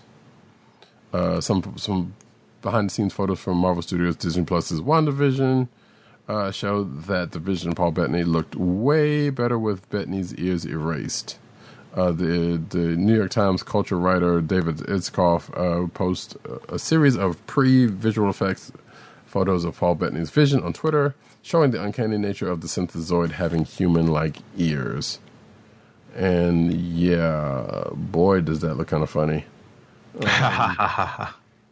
So, and you can see the tweet in itself right there if you're watching the video version of this program, and you should sometimes, because, sometimes there's some visual treats for folks. But also, I guess this is a way to say, hey, the making of WandaVision is out there that you can watch. We talked about this last issue or last episode. So, have at it on the Disney Plus thing if you are so inclined. Next up, Kevin Feige commented on the possible return of the MCU's versions of S.H.I.E.L.D. and Hydra. As part of the global press tour for The Falcon and the Winter Soldier, Feige was asked about two groups that have had a huge impact on the journey of the title characters, with both S.H.I.E.L.D. and Hydra having spent years missing from the MCU outside of Agents of S.H.I.E.L.D. The overseer of the Marvel multiverse was asked if the rival outfits could someday return to the big or small screen.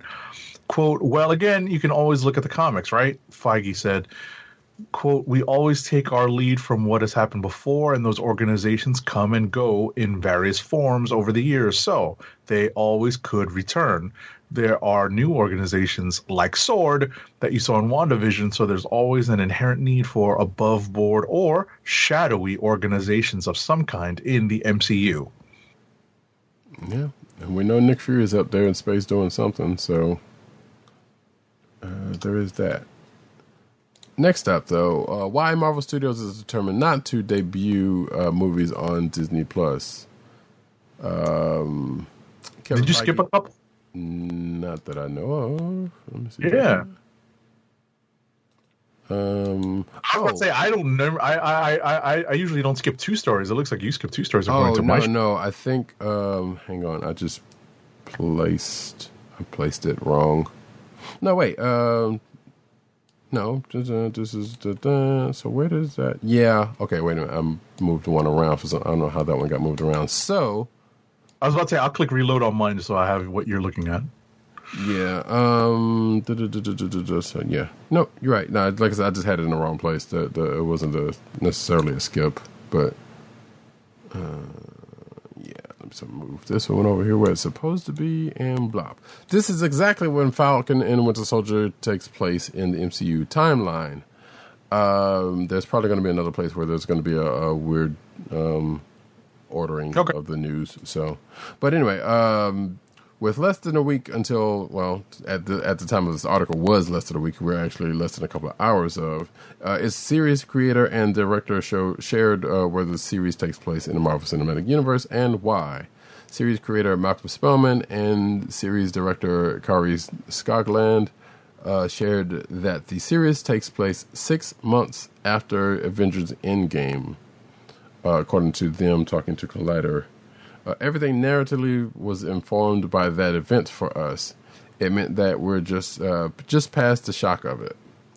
Skogland continued, we're just past the joy of it because we're imagining that there will be a lot of joy in people returning. Now we're into the reality of it, which is complicated. The series director clarified that after half of the world's population was wiped out by Thanos in return, you've got different economic circumstances, different border circumstances. So there we go.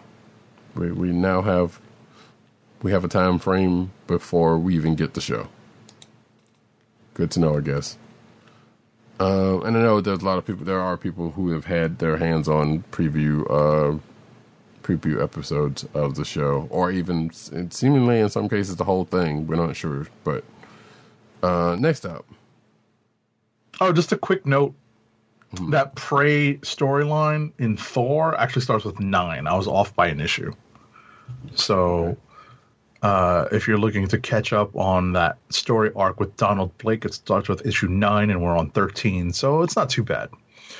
Next up, Ironheart star landed the Marvel role without an audition. Dominique Thorne said she was offered the part of Riri Williams / Ironheart in the upcoming Disney Plus series without having to read for it. Man, that's the life. Right. If you can get it. So the actress, known for her work in Oscar-nominated features like If Beale Street Could Talk and Judas and the Black Messiah, which is good and you guys should watch it. Although I think it might have already left HBO Max, so it's a little late. Yeah. Sorry about that, folks. Yeah. I mean, it's out there still for probably rental or whatever, so it's out there in some form. Right. But it was good, so it was definitely worth catching.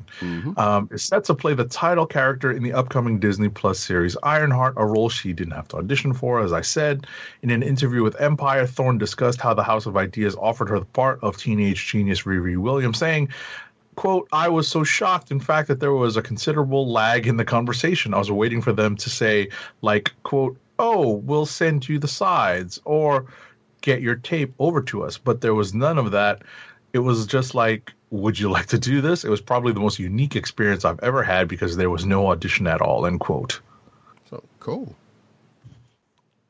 Like I said, don't knock it. Yeah. You know, gift horse and all that stuff, right? Right, and it's very, very, very rare that kind of thing has happened for let's say, lesser known quantity in Hollywood, much less, yeah. Let's see. Now we're back to this story. Why Marvel Studios is determined not to debut movies on Disney Plus. Kevin Feige reaffirmed his commitment to making sure that Marvel Cinematic Universe's films are seen on the big screen rather than premiering on a streaming service. Responding to Variety on why he's passionate about the theatrical experience, and I feel like there's a sound effect that could go perfectly here, but Feige said, there you go. It's impossible not to be when you go to open a night to 23 movies in packed movie houses, which is the reason right now not to do that, and seeing the moviegoer's reaction. That's what drives us creatively and as we make all of these. Certainly culminating in Avengers Endgame and Far From Home. There's nothing better than that, and we don't want to lose it. I'm hoping we don't have to. So, yeah, as the aforementioned and after done sound effect, yeah, we know there's money involved, and definitely trying to keep wanting to keep movie theater owners happy, and open. Right. And all of this is definitely a factor. Right. Like I know, what I was going to say is Kevin Feige is probably taking the 49th most important factor and yes, pushing that to the top.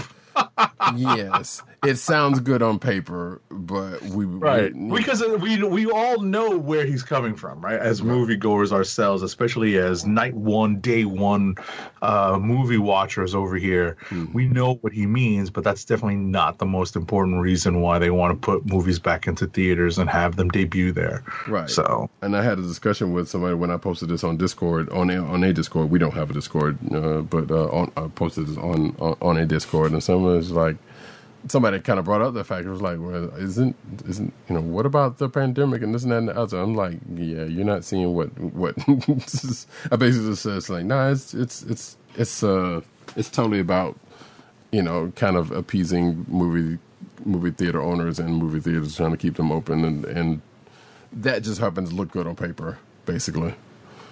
So, and then it was like, yeah, you're probably right about it upon reflection. But the way their reasoning was because we hadn't gotten Black Widow yet. I'm like, yeah, I guess that's at least of an issue also at this point. But moving right along. Next up, Venom. The Venom sequel has been delayed out of its previously confirmed June 2021 release date. Venom Let There Be Carnage will now be released in theaters, including 3D, IMAX, and other premium large formats on September 17th, 2021, rather than June 25th of this year. Can you say because we won't all have vaccines by then? See former point. Yeah, so I've come to find out that there are more people that I know liked the original Venom movie than I thought had actually even seen it. I still have yet to see it, and I'm still not necessarily looking forward to watching it, but science will demand at some point. And now that we know that, and we've known that they were going to do a sequel, I'm still kind of iffy about it. But here we are, folks. Next up is come on, thank you. Some good news of sorts. Genndy Tartakovsky's, Clone Wars hits Disney Plus in April. Why it took so long? Don't know. But the original Clone Wars is coming to Disney Plus and bringing some Ewok friends along with it. Star Wars Clone Wars, the 2003 Star Wars animated series that was developed and directed by Genndy Tartakovsky. If you know who that guy is. If you don't know Dexter's Lab or Samurai Jack by this point, I don't know what's wrong with you.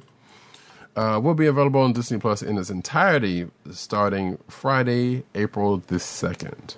It'll be joined on the service on the very same day by Star Wars Ewoks, or simply Ewoks. The 1985 cartoon developed by Batman the Animated Series is Paul Dini alongside Bob Corral. Now, a couple of things here, folks. That first Clone Wars, which I believe is not canon anymore, which is really dumb. If you're going to watch the Clone Wars series, you should watch this first and then watch Clone Wars, because they definitely do connect. Like, Clone Wars, the Tartakovsky one, definitely goes directly into Revenge of the Sith. Like, spoiler alert if you've never seen it, but it definitely ties directly into that. But also introduces a couple of characters. Well, at the very least, one character. I can't remember if... actually, I don't think Grievous was introduced in that. But still, definitely Ventures of Asajj Ventress was. And you don't really get a formal introduction in the Clone Wars properly, which is weird. I think, and even in the movie that kind of came early on, that is technically a part of the first season. So that's being the case, that's that. Definitely check out that Clone Wars, because it's great. There's some good stuff in it, and it's real short too. I think it's probably all in all a couple of hours. Because it was like basically a little like couple of minute shorts that was displayed that used to come out on Cartoon Network, and then they put them all together in like a couple of hour things in a couple of seasons. I think the second season is probably a little bit longer, because they kind of extended the length of time on them. Also, yeah, Ewoks, Star Wars Ewoks, which I feel like we've talked about in at some point, came alongside or around the same time as the Droids cartoon. Why the frick they don't have the Droids cartoon on here, I do not know. It was the better show. Like, don't get me wrong, the Ewok show was cute and all that, but look, the Droid show was great. That the theme song slapped, and and I know Agent 7 is going to be like, they're probably going to put it on here sometime, and they probably will, but that's an oversight. That's not even on here, even before now, honestly, because I'm just kind of surprised they didn't have neither one of these on the service before now. And there probably some licensing issues or something that might have had to get hashed out or something, or maybe they had to find good copies of them, because again, those two cartoons were from '85. Like Clone Wars is a different subject, was probably already out there in a way. It's definitely out there in a way. So, yeah. Oh, and also, even like I said, it's the same day for Star Wars Droids when it came out. But also, I believe we are getting the Star Wars Hollywood Holiday Special on at the same time. I don't think this article says as much, but I'm fairly sure I have seen it somewhere else saying that the holiday special, the much maligned holiday special, original special, is going to be put on the service on that same day or around that day. I was going to say, I remember the article that I sent had information on the holiday special. Right, and I think that's where, exactly, that's what I'm talking about. Yeah, but I had this article before you sent me that, so. Right, you mentioned we're talking a little bit behind the scenes here, folks. But when I had sent Roddy Cat a story about this announcement, it did involve some news about the much maligned but first appearance of whatchamacallit, of Boba Fett. Mm-hmm. Being coming to Disney Plus soon, so we'll track that down for you. What's that? No, so folks get to check that out, because I know it's been on YouTube for in various degrees of quality for a good minute, but now you can check it out officially. Right. Where is that article? Which again, why did they not have that on before they did the Lego special? I I don't understand that. It's over at our colleagues in Comic Book News or Newsarama. Mm-hmm. All right, next up, mild spoil. No, not mild because it Actually, just happened. please don't say that last part because I think the series just it just ended and some people didn't. So that last line of that last first paragraph, maybe not put in that last little bit before the name. The last line of the first paragraph. And actually, I don't know why I'm sitting here. I'm showing it. Yeah, I'm just like, what are you talking about? that is where the spoiler comes in for some folks, including myself, because I didn't know about that part. But it is what it is. Right. So apparently, there's spoilers here for the DuckTales 3-part series finale, The Last Adventure, which aired on Disney XD and Disney Now on March 15th. The date of this airing and taping is Thursday, March 18th/19th. So this is just aired only 3 or 4 days ago. So spoiler alert is in full effect for you folks. So, as I said, the DuckTales reboot has come to an end, and one of its directors is thanking the fans and audience of the Disney XD series.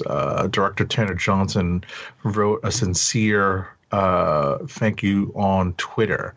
And he also he posted an image of Scrooge McDuck alongside his nephews, as well as a recently revealed character. Well, no, the character's been there. It's just that there was a revelation about that said character. Right. So I left that out. Yeah. And also, I can't remember if this article said something about it, but apparently there was also another reference to another Disney Afternoon staple that a bunch of people really liked that apparently plays off nicely. So, yeah, there you go. If you saw it, you know what we were talking about. If you didn't, like me, you're probably itching to actually get caught up with it at some point. Arrowverse finally fixes Team Flash's biggest problem. Let's see. The Flash finally takes care of a long time Arrowverse issue that's been floating over Team Flash, Barry Allen's intelligence. One of the recurring elements of almost all of the CW shows is that the leading hero always has a team behind him on their crusade. Some would say a man and or woman in the chair.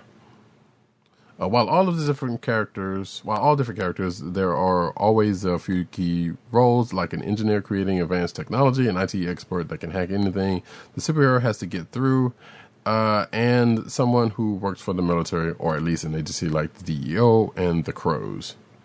Almost all of the Arrowverse teams have had someone that handles the cartoons and upgrades. And apparently Superman and Lois kind of went away from that. And it says here that, in addition to having different Welleses or whatever, that apparently, thanks to the second episode of the seventh season, that Barry's intelligence has been put on display. So, because, as we know, the character of Barry Allen is supposed to be pretty smart in and outside of the suit. So therefore, I guess they're displaying that a little bit more now than they have in the past 7 seasons of the show. Next up. All right, Supergirl and Lex face off in the Fortress of Solitude in first season 6 photos. The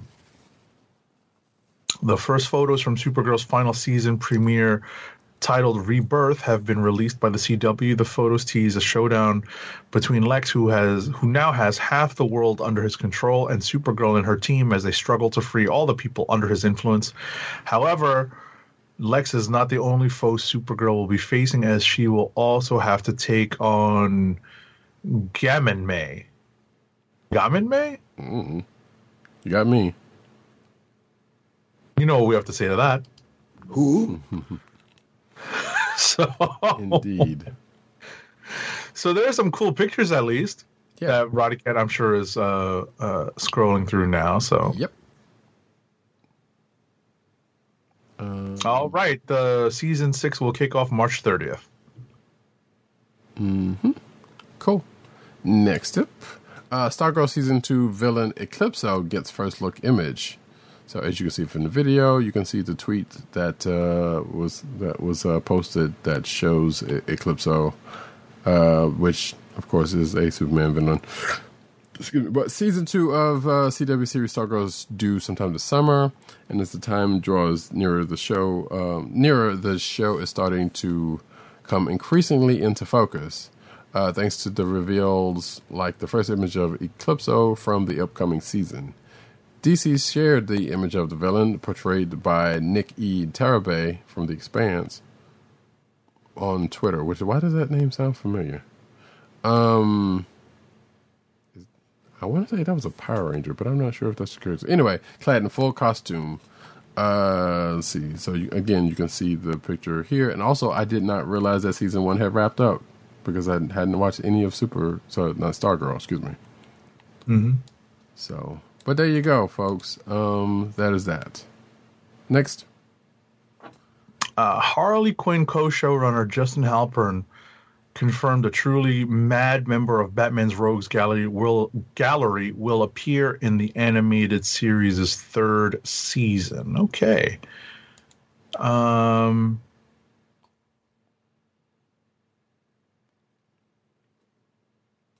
He's confirmed that classic Batman rogue known as the Mad Hatter will make an appearance when DC's acclaimed adult animated series returns for season 3 on HBO Max. The Mad Hatter is in the season, Halpern said during an appearance on the Masters of None podcast. He's a villain in one of the episodes. I will give that away. Okay. All right. And apparently Nick E. Tarabay is not a Power Ranger person, but it was from Spartacus and The Expanse. And apparently he's done some movie work, some relatively notable movie work. So there you go. So next up, hey folks, Superman the animated series is on HBO Max in HD, and you can go check it out at your leisure as of this moment. And you should. It's actually not a bad show. Like, obviously, Batman the animated series is, is a more iconic show, but it's from the same people, and there were some good stories in there that ended up, a couple of which ended up getting taken up from Justice League. And actually, also, like I said, we got Justice League out of both of these shows, so definitely worth watching. Next up. Already next up, Black Lightning debuts first look at Painkiller spin-off pilot. A promo has been released for the next Black Lightning episode, which will double as a backdoor pilot for the spin-off series Painkiller. While Black Lightning is in its final seasons, fans have gotten a chance to see a native son of Freeland in an ongoing story in the spin-off series Painkiller. The spin-off was given a pilot order from the CW, and now fans have been given a first look at the potential new series. The promo for an upcoming episode highlights Khalil Payne / Painkiller, the cybernetic assassin who has been alternately an enemy and an ally for Black Lightning and his family. In it, Khalil is seen struggling with his bloodthirsty alter ego, while also highlighting his impressive combat skills and unique array of superpowers. Black Lightning showrunner Salim Akil is set to write and direct the backdoor pilot, which will air on Monday, April 12th. Cool. DC is developing an Iron Man film. According to Deadline, the project will be penned by Gavin Games and Neil Widener. But little else is available at this time, including which incarnation of Iron Man the film centers around. And it just goes into a character history of Iron Man. So... Oh, sorry about that. An ad decided to play while I was going through something. Not a problem. Next up, Star Trek Strange New Worlds beams up 5 new cast members. This is the Paramount Plus Star Trek Strange New Worlds show, and production is beginning in Toronto, and has added 5 new members to its cast. There's a long list of people here. But per deadline, Babs Olusanmokun, Christina Chong, Celia Rose Gooding, Jess Bush, and Melissa Navia have all boarded Strange New Worlds as series regulars. They join Anson Mount, Ethan Peck, and Rebecca Romaine, who reprised their roles as Christopher Pike, Spock, and Number One, respectively, from Star Trek Discovery. Okay. I had to see if the Celia Rose Gooding was related to either of the other ones, and apparently maybe not. Doesn't seem not. The Boys spinoff casts Chilling Adventures of Sabrina Star. So, let's see. Jazz Sinclair has been cast as one of the young superheroes in The Boys spinoff on Amazon. Deadline reports that Sinclair will play one of the superheroes named Marie. So she's playing Rogue. Never mind. Yeah. One of the character descriptions for The Boys spinoff revealed by the Illuminati, which take that for what it is. Earlier this month, names a Marie Moreau. She's a little black girl from the Caribbean who dreams of becoming one of the world's greatest superheroes. She describes as incredibly intelligent and funny, but also ruthless in her pursuit of excelling at school and honoring her home. She has the pride of her nation and her family's financial future riding her shoulders as the first superhero from the Caribbean. So, if this is the case, and this little tidbit from the Illuminati can be believed, then there you go. Because as we have seen previously in the last week or so, sometimes them shits are not right. Next up. Junkie XL unleashes his monstrous themes. You know that joke was going to be made. For Godzilla vs. Kong, and there's also a new poster revealed. Composer Tom Holkenborg, now we know why he goes by Junkie XL, unleashed Tom. Shots fired.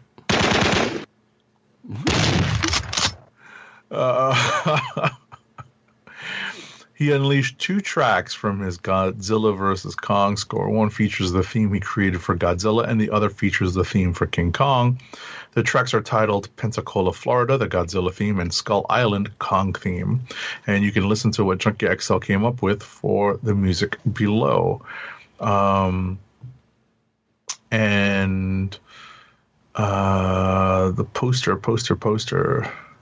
Oh, there's a new poster for the movie. Roddy Cat's probably scrolling down through it now. Mm-hmm. And that's that. That movie is set to show. I thought it was supposed to be the 31st. Is it the 21st now? No. Well, according to the poster, it's the 31st.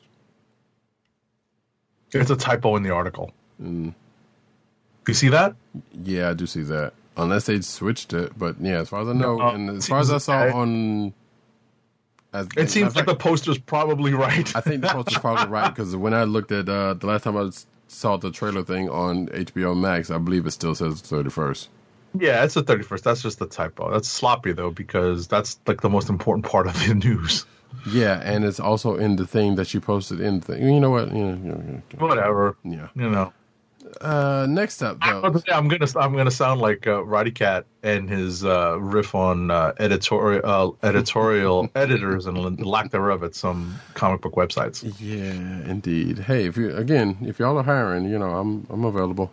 Anywho, Sonic the Hedgehog 2 officially, and I say that, and then something happens, and I do get anyway. That comes back to bite me at some point. Sonic the Hedgehog 2 officially begins production. Confirms director Jeff Fowler.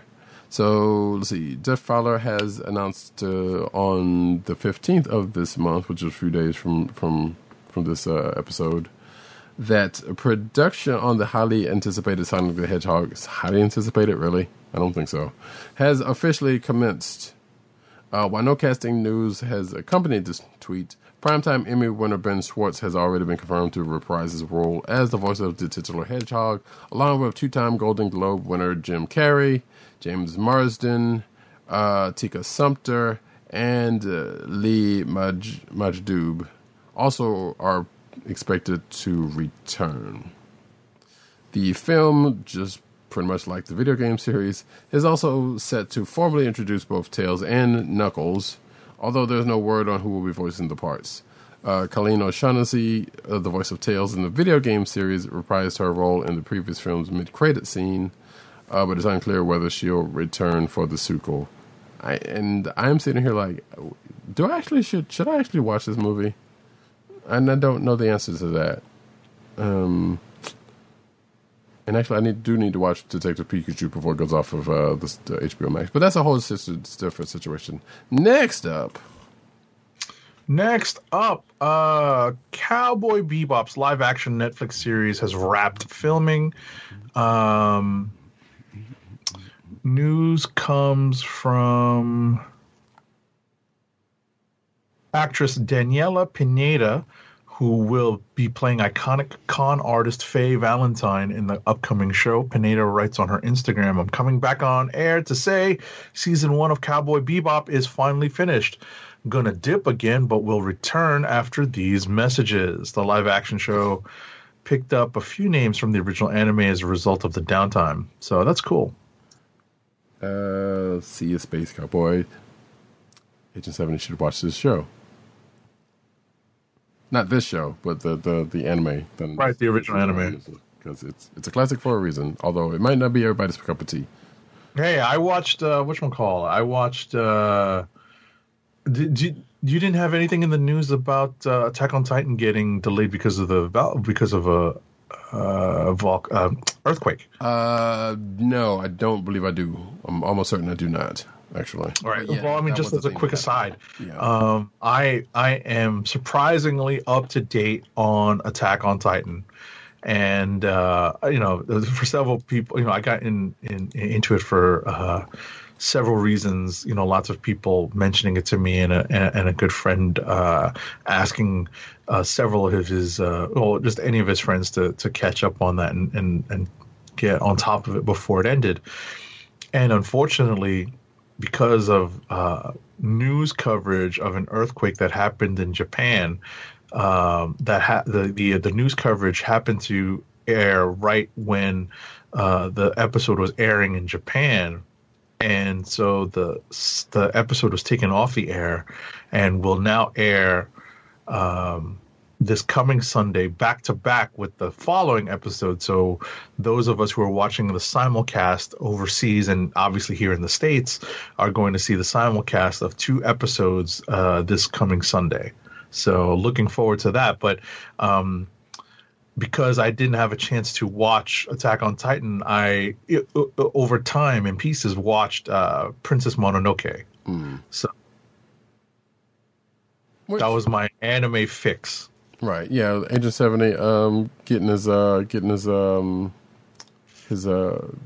to his anime acumen over here. Slowly but surely, folks. Slowly but surely.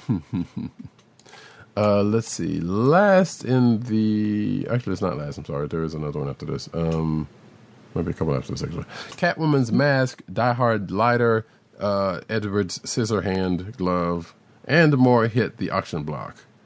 So more than 800 props from the most popular films over the past 50 years, including the aforementioned Catwoman's cowl and Harry Potter's wand, are up for auction.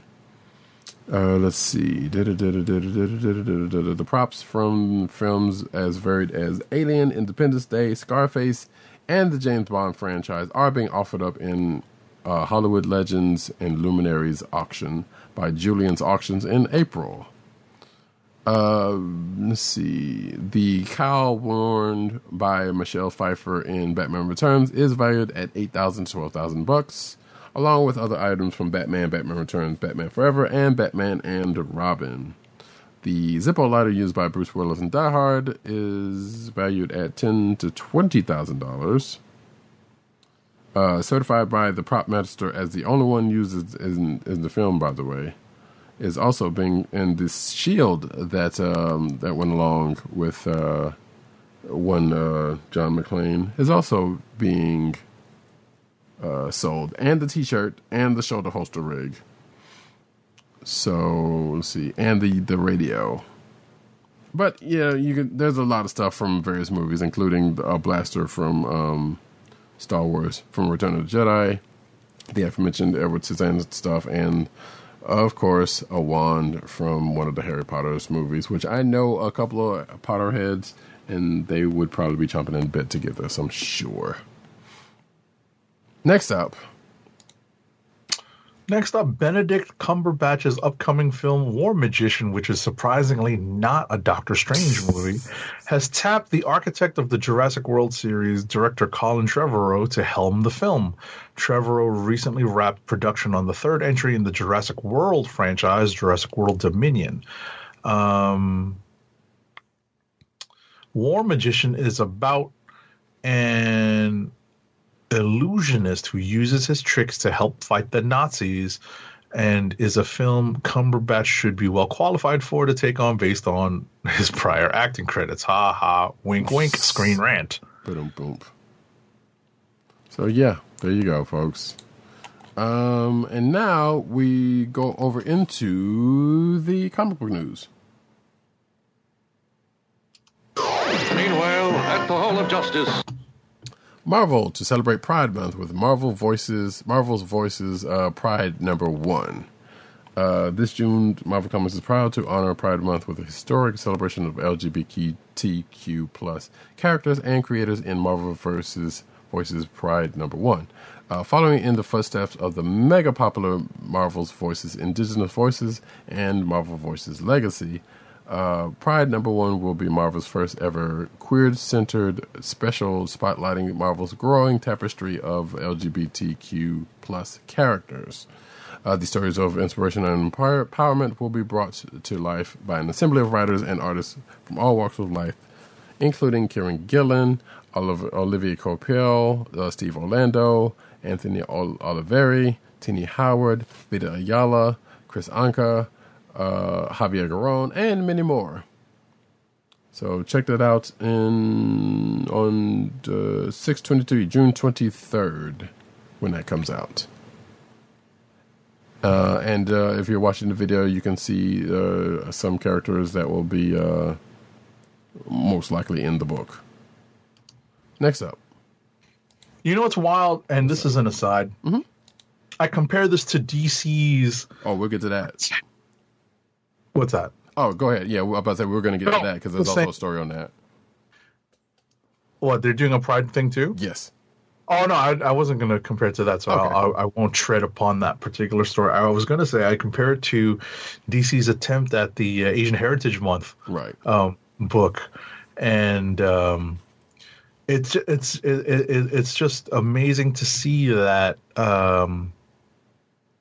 the characters that Marvel has put out, and some unfortunately would say recharacterized or rebooted or retconned, but at the end of the day they have created a stable of characters that are there's a reason why representation matters, folks. Mm-hmm. And it's been a steady push.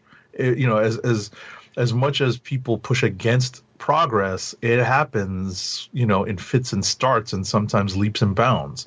And we've gotten to this point where Marvel can legitimately populate these books that celebrate, characters with certain characteristics and backgrounds. Mm-hmm. They can populate them with a good number of characters. It's not just some ham-handed. We're just going to grab all of the Asian characters and stick them on a cover.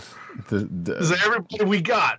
See, Agent 70's previous dig at DC's offering. What, it was a couple of weeks ago when we talked about that, I guess. No, it's been like a month. But the point is, because it was in the solicitations for Asian Heritage Month, so right. But I think, yeah. But the point is, it's not that long ago. It's like let's say within the last month, right? Roughly. So yeah, and you look at this character, you're just like, oh yeah, you know what? They have introduced some of these characters over time, and they've developed, these characters who are going to be, and this is related to the next story which I've got, which is Marvel's Pride Month celebration continues with new covers by Phil Jimenez. So in addition to Marvel's Voices Pride #1, Marvel Comics will commemorate Pride Month this year with a new series of stunning variant covers by legendary artist Phil Jimenez, spotlighting Marvel's growing LGBTQ plus representation. Marvel's Pride Month variant covers will feature some of Marvel's most popular LGBTQ plus heroes, including Wiccan, Northstar, Mystique, and more.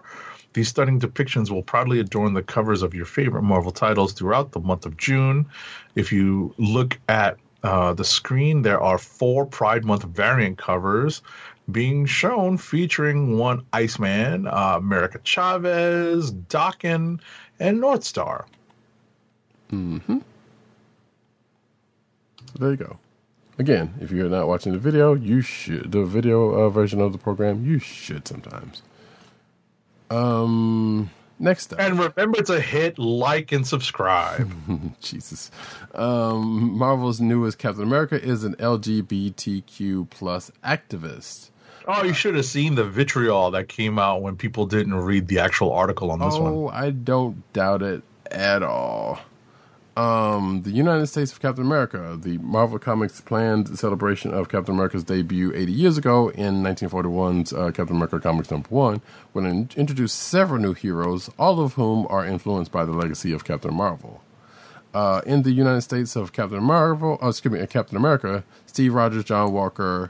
Why did John Walker get before Sam? Or Bucky in this case. Anyway, Sam Wilson and Bucky Barnes will team up to probably time wise. It's probably listed in order, but then Sam was actually Cap after Bucky, so that doesn't make any sense either. Yeah, no, that doesn't fly. But anyway, we'll team up to retrieve the stolen shield of Captain America. The 4 heroes will embark on a road trip during which they'll meet local heroes inspired by the legacy of Captain America to defend their own communities. The first of the 5-part series will contain a backstory, introducing Aaron Fisher, created by writer Joshua Trujillo and artist Jan Balzadua. I knew you have pronounced it before, and I totally forgot how you pronounce it, but Balzadua. Balzadua? Is it Balzadua? Okay. I mean, that's how I've pronounced it. It could be Balzadua for all I know. Gotcha. Fisher, an openly gay hero, is described as, quote, the Captain America of the railways, protecting some of the most marginalized people in society. And it says here that in each issue, Cantwell and Eaglesham, that's Christopher Cantwell and Dale Eaglesham, will be joined by a diverse lineup of all-star talent to introduce these new shield bearers and expand on their origins and motivations in thrilling backup tales, reads Marvel's reveal of the publisher's newest hero, Aaron Fisher. The thought-provoking exploration of Captain America's impact will kick off with writer Joshua Trujillo and artist Jan Balzadua, and the debut, again, the debut of Aaron Fisher, the Captain America of the railways. So, yeah, and that is coming out, I guess, June 2nd, which also, I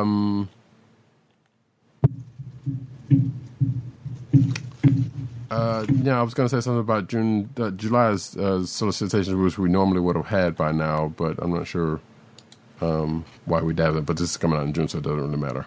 Next up, though. I was about to say the solicits are coming out super soon. Because when I say super soon. Right, because they would come, and it sometimes even depends, because like sometimes DC will put that out before now, and Marvel will get this out a little later, sometimes back and forth, sometimes it depends. Usually in the middle of the month, for folks that didn't know. Right. It's when solicitations the reason why I say super soon is because it seems like we're starting to get news about stuff that's going to be coming out in those solicitations. So expect that probably early next week. Right. So, but anyway, next up. Alrighty, next up, in news that's not a surprise because we've been wondering what was happening here. Mm-hmm. Ta-Nehisi Coates is set to conclude his Captain America run in June.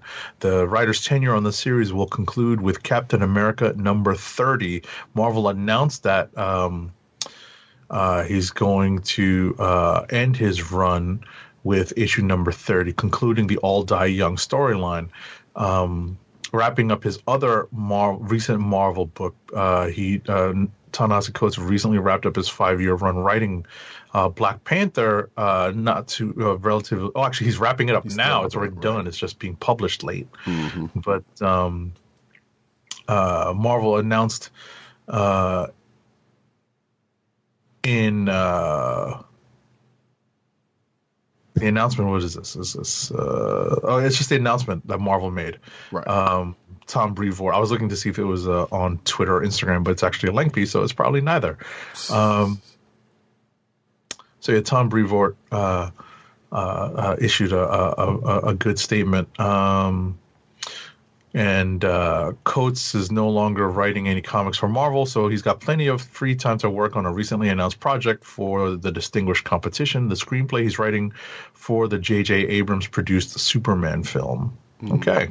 Which I think we talked about like last week or something like that. That's rumored, or maybe may or not be rumored, but definitely it's been out there. Right. And what's funny is that this is news that we were expecting. Mm-hmm. Yeah, because we were kind of wondering, like, when, because obviously the announcement of his run and him and his run on Black Panther came well before now. So we were kind of wondering even then, it was like, well, there was nothing announced about him leaving Captain America, but we kind of wondered if that was going to be the case or not, and here we go. Right, but he's put in, a good, 30 issues is nothing to sneeze at. Totally. For Black Panther, it's been for Cap. Yeah.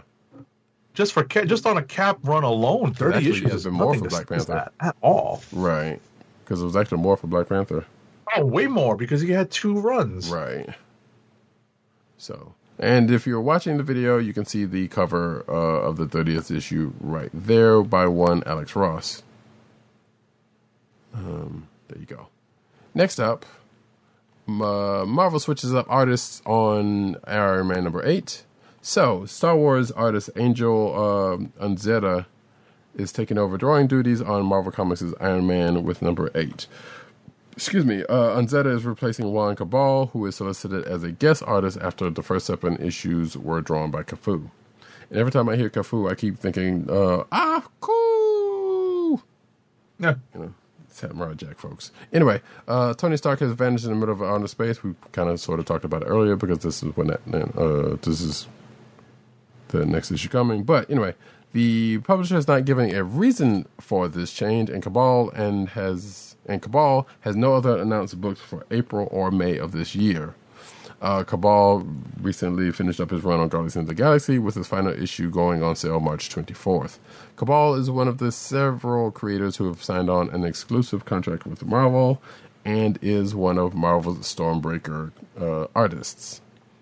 See, Angel Unzeta has drawn the main Star Wars comic as well as the Poe Dameron series, which I thought, Noto was doing that, so he must have done some stuff on that. I don't vaguely remember. Anyway, previous to that, he has drawn issues of Captain America Sam Wilson, Teen Titans, and Green Lantern Corps.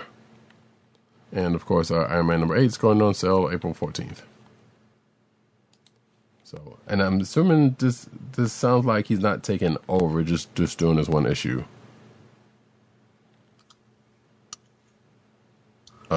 So yeah. Next up. All right, so this is apropos to something I talked about earlier. CBR has an exclusive look at the next cover and solicitation for Captain Marvel number 29 by Kelly Thompson and Jacopo Camani, which reveals Carol Danvers' new pairing, which is teased here, but definitely revealed at the end of issue 28, which I talked about earlier this evening, or earlier in this show. Yeah. So, and you can see the cover for... actually 27, because this is actually 2 issues away. Right. You can see the cover for Captain America... cover. Why did I do that? Captain Marvel number 29 on your screen right now. Which is... Yeah. interesting. Next up, though, Marvel announces Hulk spinoff Gamma Flight. On Monday, Marvel announced that Gamma Flight, the subdivision of Alpha Flight featuring an Immortal Hulk, is getting its own series in June. Immortal Hulk writer Al Ewing will team with Crystal Frazier, who's making her Marvel Comics debut in Marvel's Voices Pride #1, and consulted on an earlier issue of Immortal Hulk to write the series. They're working with artist. For a minute I thought Grant Land. They're working with artist Land Medina to bring Gamma Flight's next adventure to light. The team consists of allies and enemies left damaged by getting too close to the Hulk after being tasked with taking in the Unkillable Avenger. Puck, Absorbing Man, Titania, Doc Sasquatch, Dr. Charlene McGowan, and Rick Jones. So from Marvel's press release, Gamma Flight had one job: find and stop the Hulk. But when push came to smash, they sided with the Green Goliath, and the human world intends to make them regret it. So yeah, there you go. Sounds like this is going to be something. So, next up. Alrighty. I just wanted to ask: are you interested in this series? Kinda. A little bit actually. I feel like I said last time we talked about Immortal Hulk, I would be curious as the goings on of this group. Once Immortal Hulk wraps. Yeah, well, yeah, especially then. Yeah. Okay. But I don't know. I'm kind of standoffish about it, just because I'm like, these characters, but it'd be interesting to see how they meshed it. Right. So that's probably the team dynamic they're looking for. Yeah, exactly. And I mean, Al Ewing's writing it, so if at the very least on that front, it's probably going to be, it's going to lengthen the Immortal Hulk story in some sort of way. All right. Next up, so the Hellfire Gala debuts a new Krakoa team in Marvel's July X-Men Solicit. So as I said, Marvel's putting out, they're doing the slow roll of July solicit news. So we're probably going to get the complete solicitations coming up very shortly, probably early next week. So Marvel has been teasing a new X-Men Krakoa team roster for a while now that included a fan voting campaign. The new team is... Did you vote in that campaign? I did. I did not. I forgot. I apologize, folks. The new team is scheduled to debut at the much-hyped Hellfire Gala X event. So in the July X-Men solicits... they variously, as Roddycat is scrolling through, they variously tease what's going to happen at the Hellfire Gala, including, and some folks have talked about some of the, I guess, not costumes, but like formal wear or nightgowns or whatnot that have been teased by Russell Dauterman, designed by Russell Dauterman. I don't know if you have a story on that. I did see that in my social media feed. I don't believe I do, but I do have the. But you can see, right? You can see the Emma Frost cover in this article, and it definitely feels like this is inspired by the Met Gala. And because we didn't have a Met Gala really this past year, it feels like this is a nice little substitute for it. The designs, the fashion design is going to be pretty out there. Put it that way. Yeah. And who knew that this event is actually kind of sort of an event in the comic book sense? Because we knew about this, before now, but we didn't think they were actually, it was going to be a thing in a book. We didn't think they were making an event out of it. Which all of these books are. Yeah, I was about to say, it seems like a mini crossover within the X books. Right. Well, another one, because we just got out of X of Swords not that long ago. So right, but I don't think this is going to be that long. I think it's like a month, where all of them tie into the same story. Totally. But still, I mean, yeah, like I said, just, but Yeah. it's still a little mini event, but that's crossing over in all the books, which I suspect is probably going to be a thing at certain various points in this version. Which, I mean, it's not saying that this is the first time that's ever happened in one comic book series, much less X history. So Right. it's not, we're not trying to say anything bad about it, but just like, just kind of close.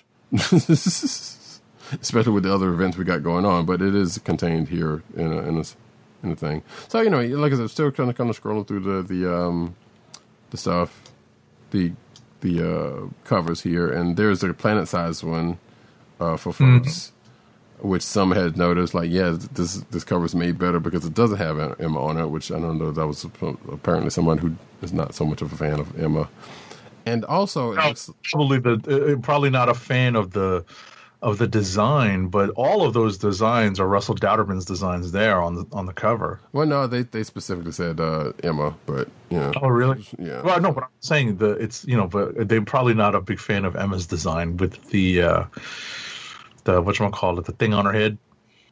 No, like that. I think it was just Emma because they just they just specifically called out the cover. And it had nothing to do with the designs. It had something to do with Emma. But Okay. it's irrelevant. But yeah, you can still see this, and there's also X Corp. I think is the new book that X Corp #2. So that book would have started by that time, which I totally forgot that that's a book that was still coming. Right. And also you can see the Sword one right there, the Way of X one book, which is the Nightcrawler book, Wolverine, and X Factor, and I believe that's it. So yeah, you can see all the designs there and everything, and it's going to be an interesting time. Next up, Marvel launches an ongoing Predator title. So Sci-Fi's most iconic hunter has found new hunting grounds, the Marvel Universe. And yes, that's probably going to be a title at some point. Predator hunts kills the Marvel Universe at some point, I'm sure. Marvel Comics has announced a new ongoing Predator comic book series to debut this June. Former Uncanny X-Men writer Ed Brisson is teaming up with Kev Walker from Doctor Strange on this new series, set just a few years in our future and in the continuity of the entire film series. Which, you know what, as writing goes, I guess Ed Brisson's probably the best one to do in this case, unless they were going to go out and find some whole new talent. Hunt, Kill, Repeat. In the near future, a young girl sees her family slaughtered by the deadliest and most feared hunter in the universe, a predator. Reads Marvel's description of Predator #1. Years later, though her ship is barely holding together and food is running short, Theta won't stop stalking the spaceways until the Yachtja monster who killed her family is dead, or is she? And I'm almost fairly certain that the Aliens license is being held elsewhere, so we cannot get any Aliens versus Predator books. So. What are you talking about? Marvel has both Aliens and Predator. Wait, do they now? Okay. Yeah. The comics license, at least, yeah. Right. Wait, because I thought... Oh, wait, because I'm thinking that the Aliens license was still over at... Nope. Dark Horse? Or Don't you remember they were doing the covers? I think they're going to be announcing a title as well. Right. Okay, so I stand corrected then. Okay, yeah, because I do remember there was another franchise outside of Predator that they got, but I couldn't remember if it was Aliens or not. So I guess we will. Say Aliens. Yeah. I mean, Yeah, outside of Predator. there's the but possibility of a crossover. Very, very. It's almost certain. almost certain. Yes. And congrats to Kev Walker for getting this high profile gig. Mm-hmm. Good for him. Indeed. Next up, though.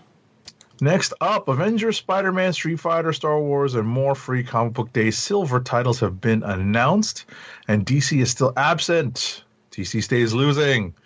Well, What? at the time of this article, because there's an article and a couple of that may or may not. Oh, great.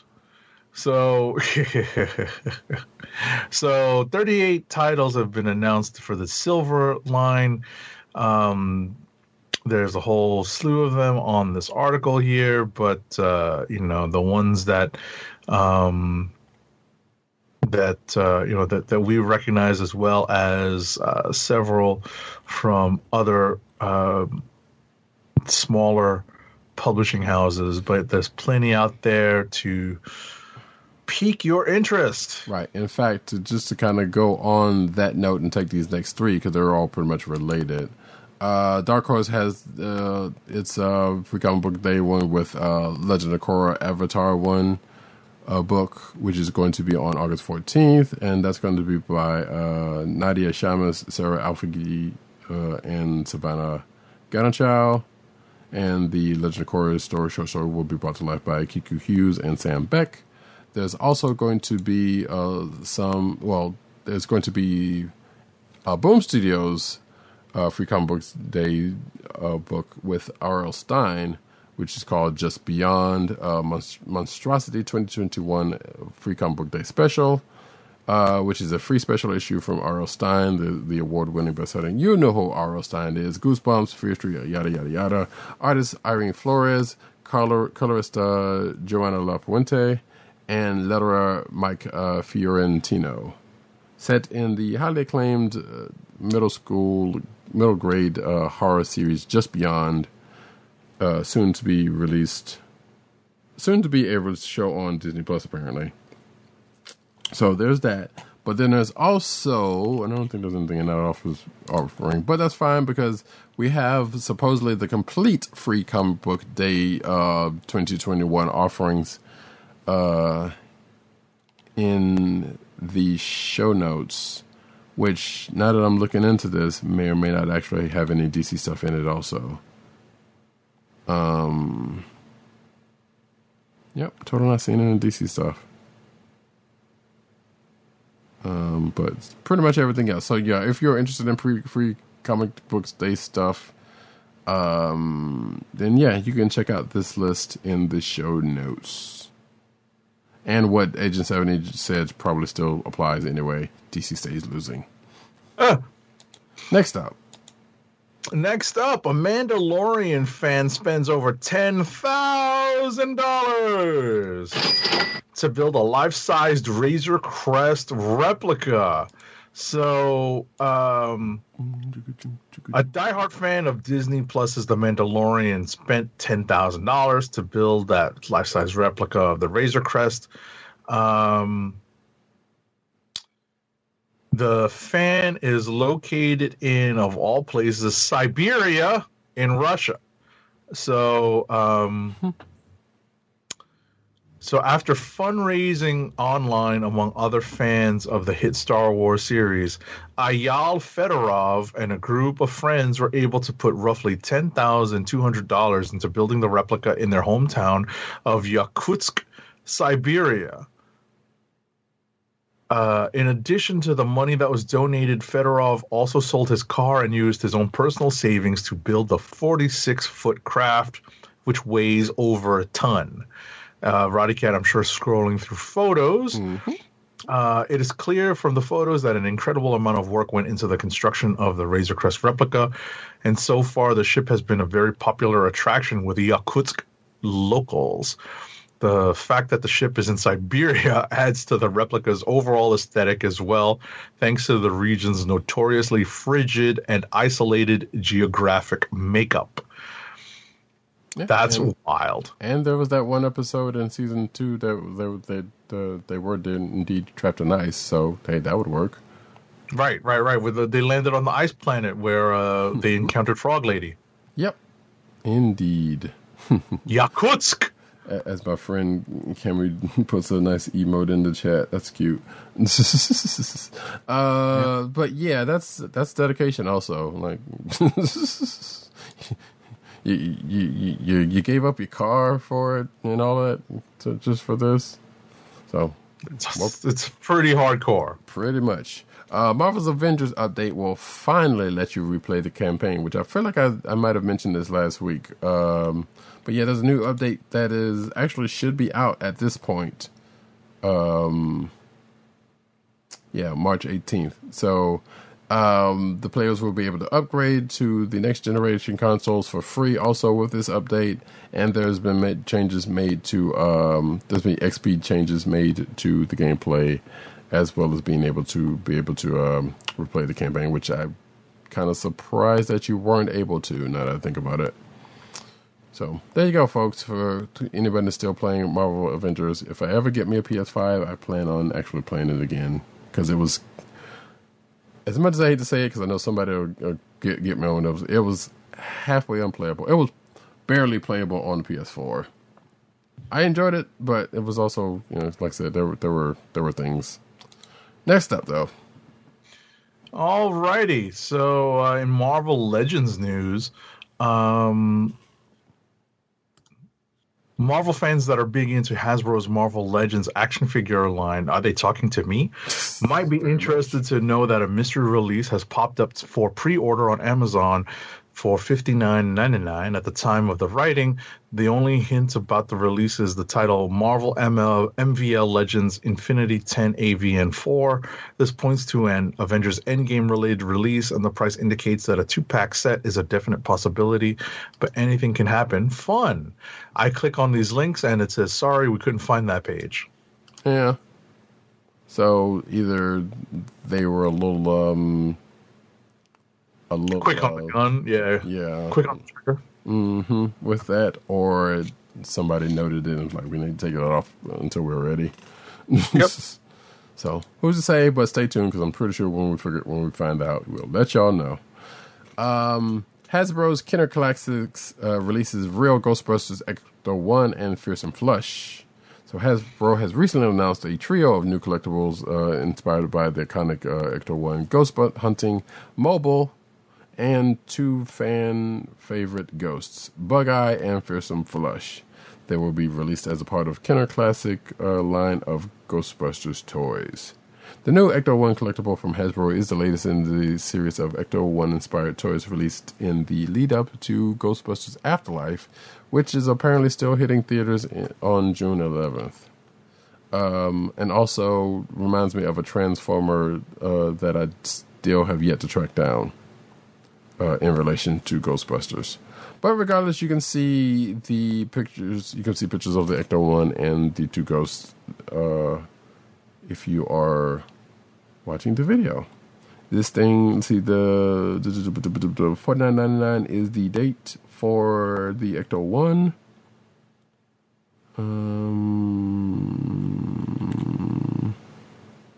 And it looks like it's possibly a $14.99 for the 2-pack, I guess, if I read that right.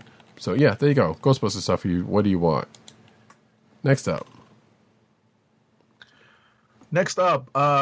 Free Comic Book Day is proud to announce the upcoming release of this year's Free Comic Book Day previews exclusive collectible merchandise available during the event on Saturday, August 14th, 2021 at participating local comic shops.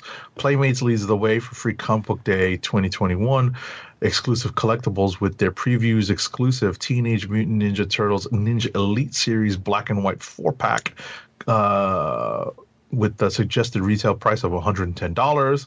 So this is kind of like a in-between turtle set. It's kind of like the animated version of Turtles, but in black and white. It's not like their true black and white version that they have done previously, but it's an interesting look.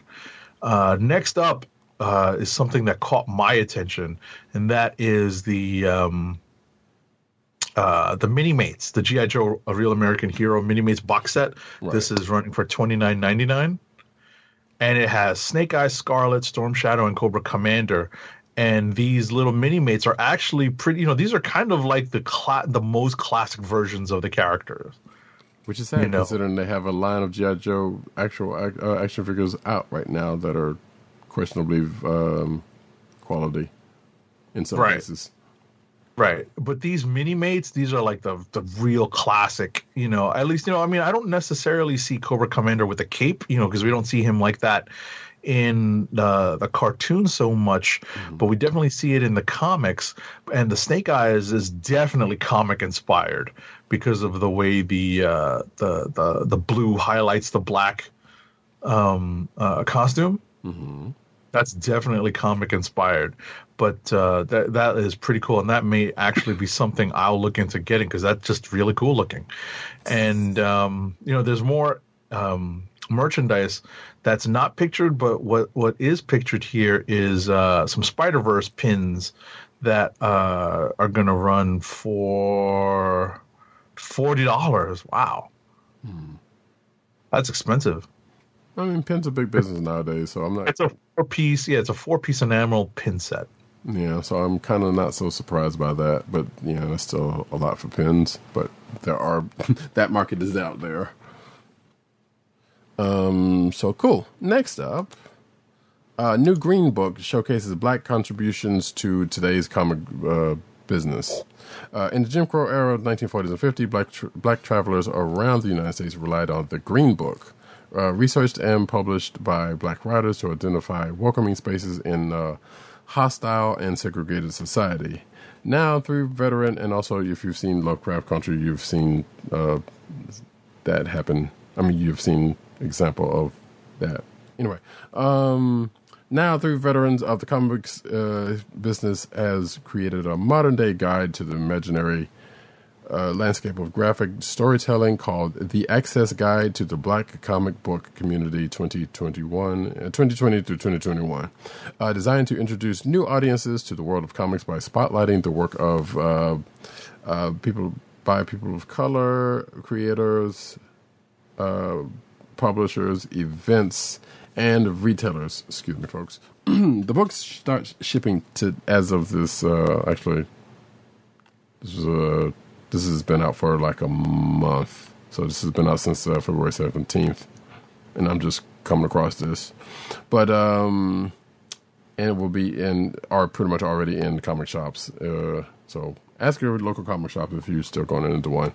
The Access Guide is the brainchild of Demetrios Fragaskatos, owner of Brooklyn's Anyone comic shop, who sees potential to get more people from diverse backgrounds reading, enjoying, and participating in the fan culture. Fragaskatos recruited Joseph Ilyich, a longtime comics executive and current editor of Heavy Metal, to help produce the project, along with illustrator designer George Carmona. Let's see, the guide covers scores of currently published titles from dozens of comic imprints, ranging from the Big Two, Marvel and DC, to independent and crowdfunded books that might be harder to find on shelves of the average comic book store. It also offers publishers the opportunity to discuss their efforts to engage diverse audiences and include BIPOC voices in the creative and business processes. Highlights some of the minority-owned comics retailers around the United States and promotes the dozen or so conventions, events, and conferences focused on BIPOC content and blurred Black nerd culture. One of which BirdCon, by the way, is coming up in a couple of months. So, and sadly, I will not be in attendance, but I wish I was. Next up, I was going to add, Demetrios is a pretty cool guy. I've met him a few times. Okay. His comic book store, Anyone Comics in Brooklyn, is not super accessible to me. It's, it is, I can definitely get to it by mass transportation and obviously driving, but it's not, it's definitely not like a neighborhood comic book store for me, but it is well run. He is, he's a former Midtown Comics guy, and he branched out to a part of Brooklyn that did not have any pre-existing comic book stores, which is cool. So definitely helping out a community that didn't have the easiest access to comic book stores. So, and his Greek last name is pretty hard, but it is Fragaskatos. Okay, so yeah, no, you got it. It was, it was good because it's not like one of the crazier tongue twisters. Right. There's definitely tongue twisters out there. Yeah, indeed. So that's cool. I might end up checking this book out. I did not, except the reason why I put this in here because I did not know of this previously, and I just happened to come across this article recently. So, and shout out to Joseph L. Illich. Right. Yeah, I was about to say Joe Illich. I know frequents this shop and the comic book store that would technically be my neighborhood, my local comic shop, my neighborhood comic shop, Bulletproof Comics. Nice. So I know that he is somewhere in my neck of the woods. Nice. Right. Next up, DC Comics has announced an anthology comic that will put its LGBTQIA plus characters in the spotlight. Titled DC Pride, the comic will span 80 pages and is set to launch on June 8th. In addition, 9 Pride-themed variant covers for some of DC's major characters will be appearing throughout June, featuring the work of artists Chris Anka, Jen Bartel, Stephen Byrne, Paulina Goetcho, etc., etc. The first issue of DC Pride will bring together characters such as Batwoman, Renee Montoya, Alan Scott, Midnighter, Apollo, Extraño, Poison Ivy, Harley Quinn, and John Constantine, and will also pay homage to DC TV by providing full-page profiles of the LGBTQIA plus characters from the shows and the actors behind them. So, getting back to the representation thing I brought up before, going through this character list, I'm like, oh, okay, so they have some, but they definitely benefited from taking over Wildstorm, because Midnighter and Apollo came from there. Mm-hmm. And then obviously a couple of the newer ones that are there and, that are not there, but are in the universe now.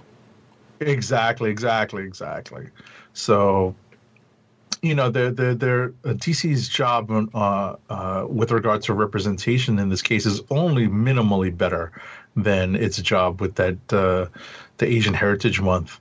But that Asian Heritage Month was trash. So, and I guess worth noting, if folks didn't already know, this is the second book for Pride that DC has done. I believe the first one was technically not for Pride, but it kind of came off of the fact that it was that Love is Love anthology that I believe came after the Florida shooting a few years back. I can't remember, and it was a benefit for that, as opposed to just being for Pride Month, as in this one is. But regardless, it is the second one that is, around Pride.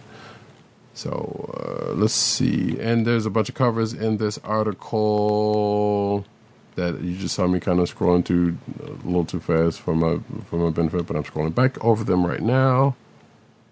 Because there's also some variant covers that will appear in June from various of the DC Comics line. In addition to this book, and see, when is that book again? When is this? June 8th is when the DC Pride book is going to launch. Is going to come out. So cool. Next up. The Nice House on the Lake. DC announces Black Label horror series by Tinian IV and Bueno.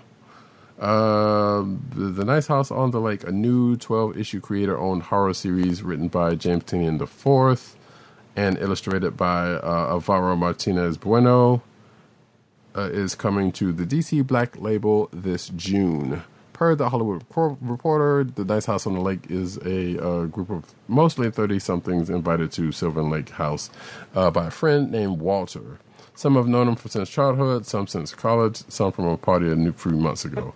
He's a little odd, but after a year that everyone's had, people are already ready for an escape. The comic does not mention that COVID-19 pandemic by name, though the Hollywood Reporter notes that it feels very current with the temperature checks and social media connectivity. However, the group soon discovers that Walter is not who they thought he was and that the world is falling into terrifying chaos and that they may never be able to leave. Which, again, also mirrors the temperature in the outside world.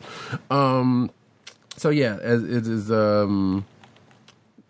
as I've noted, it's a DC Black Label coming out this June, and there's the cover right there for anyone who is looking for that. Next up, Next up, DC senior editor Chris Conroy has taken over management of the publisher's Black Label program. As part of this new position, he also oversees the Milestone and Sandman Universe pop-up imprints with a team that includes assistant editor Marquis Draper along with associate editors Andrea Shea and Maggie Howell. Chris Conroy is a 16-year veteran of DC, joining them back in 2005 as editorial administration operations coordinator, in their then New York City offices. He was promoted to a proper editorial position in 2008, moving up to the ranks to senior editor. In 2015, he moved to Cali as part of DC's relocation of its offices to Burbank. So just congrats him then. DC Super Spies unite in new series by Bendis and Maleev. So the greatest super spies in the DC universe are joining forces in a new Checkmate series by writer Brian Michael Bendis, artist Alex Maleev, and colorist Dave Stewart. Bendis made the Checkmate announcement on his Instagram account, sharing 2 covers for the espionage-themed series. The first cover by Maleev and Stewart features characters such as Lois Lane, Green Arrow, Question, Manhunter, Steve Trevor, and Mr. Bones standing on a chessboard while an image of Superman hovers in the background.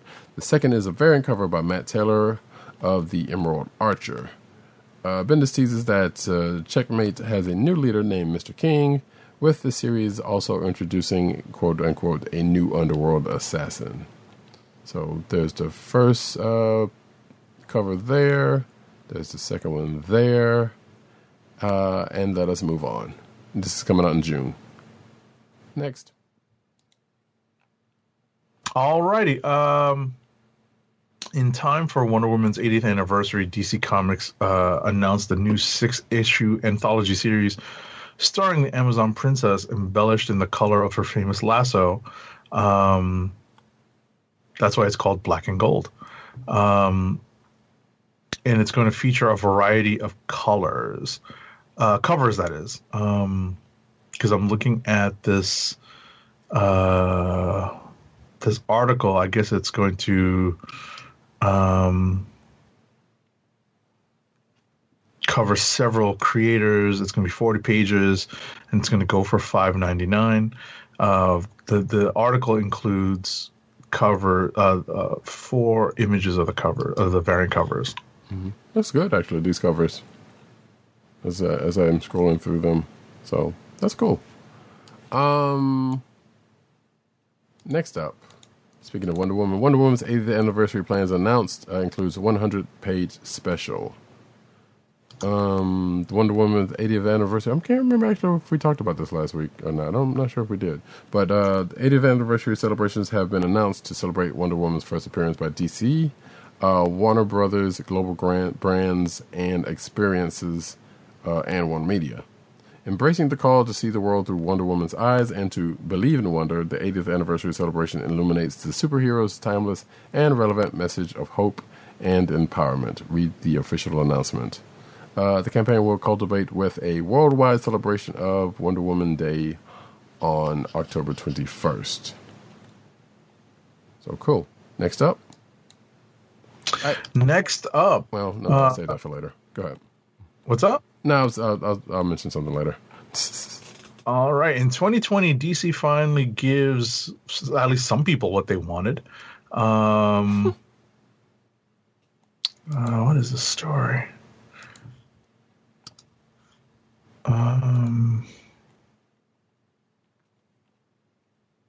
Okay, I'm looking at the article, and it's a little different from our recap here.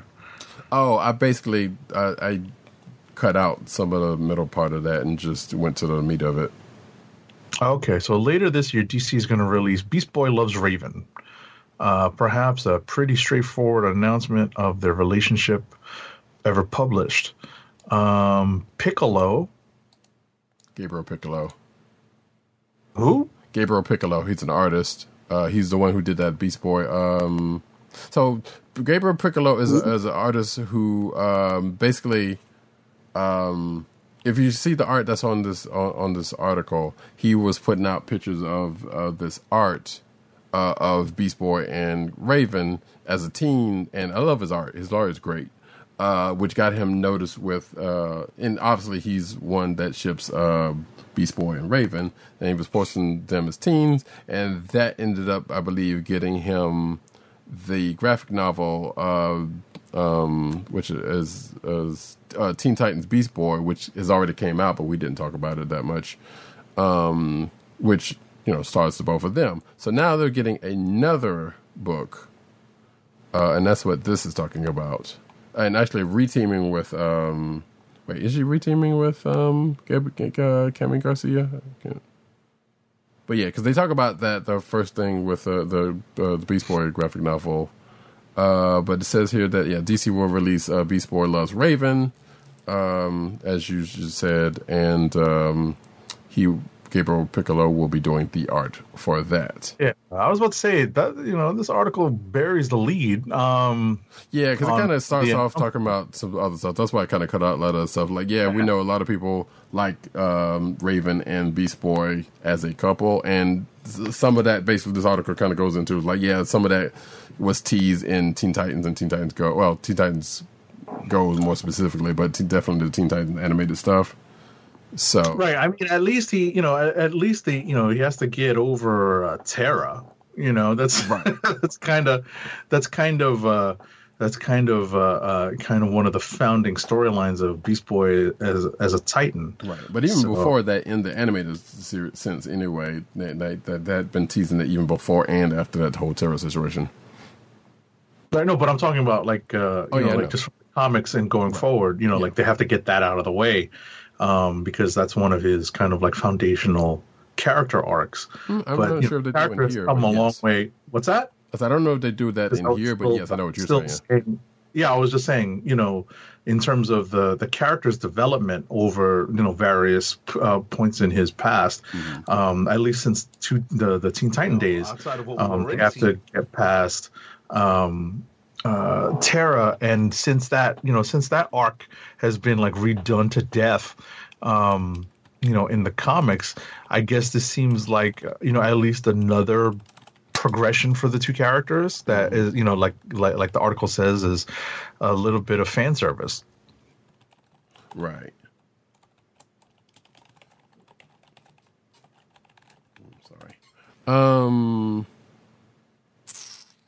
Yeah, agreed. So yeah, like I said, for those who ship this couple, actually I'm one of them. I think it's fine. It's cool. But it is canon now, I guess. So as opposed to, people's wants. Next up, the next Batman will explain why Tim Fox, aka Jace, changed his name. And this is an interview with CBR with writer John Ridley, and that's about the next Batman Second Son series, which is now, which is going that I talked about earlier, basically, and that's still going. They hadn't still gotten to that point to where they've talked about why he changed his name. But apparently, in this article in this interview with CBR, Ridley was asked about Jace's name change and answered, "We will certainly get a much better sense of why, how, and when he changed his name from someone who was there when it happened. We may or may not get the full, complete story, though.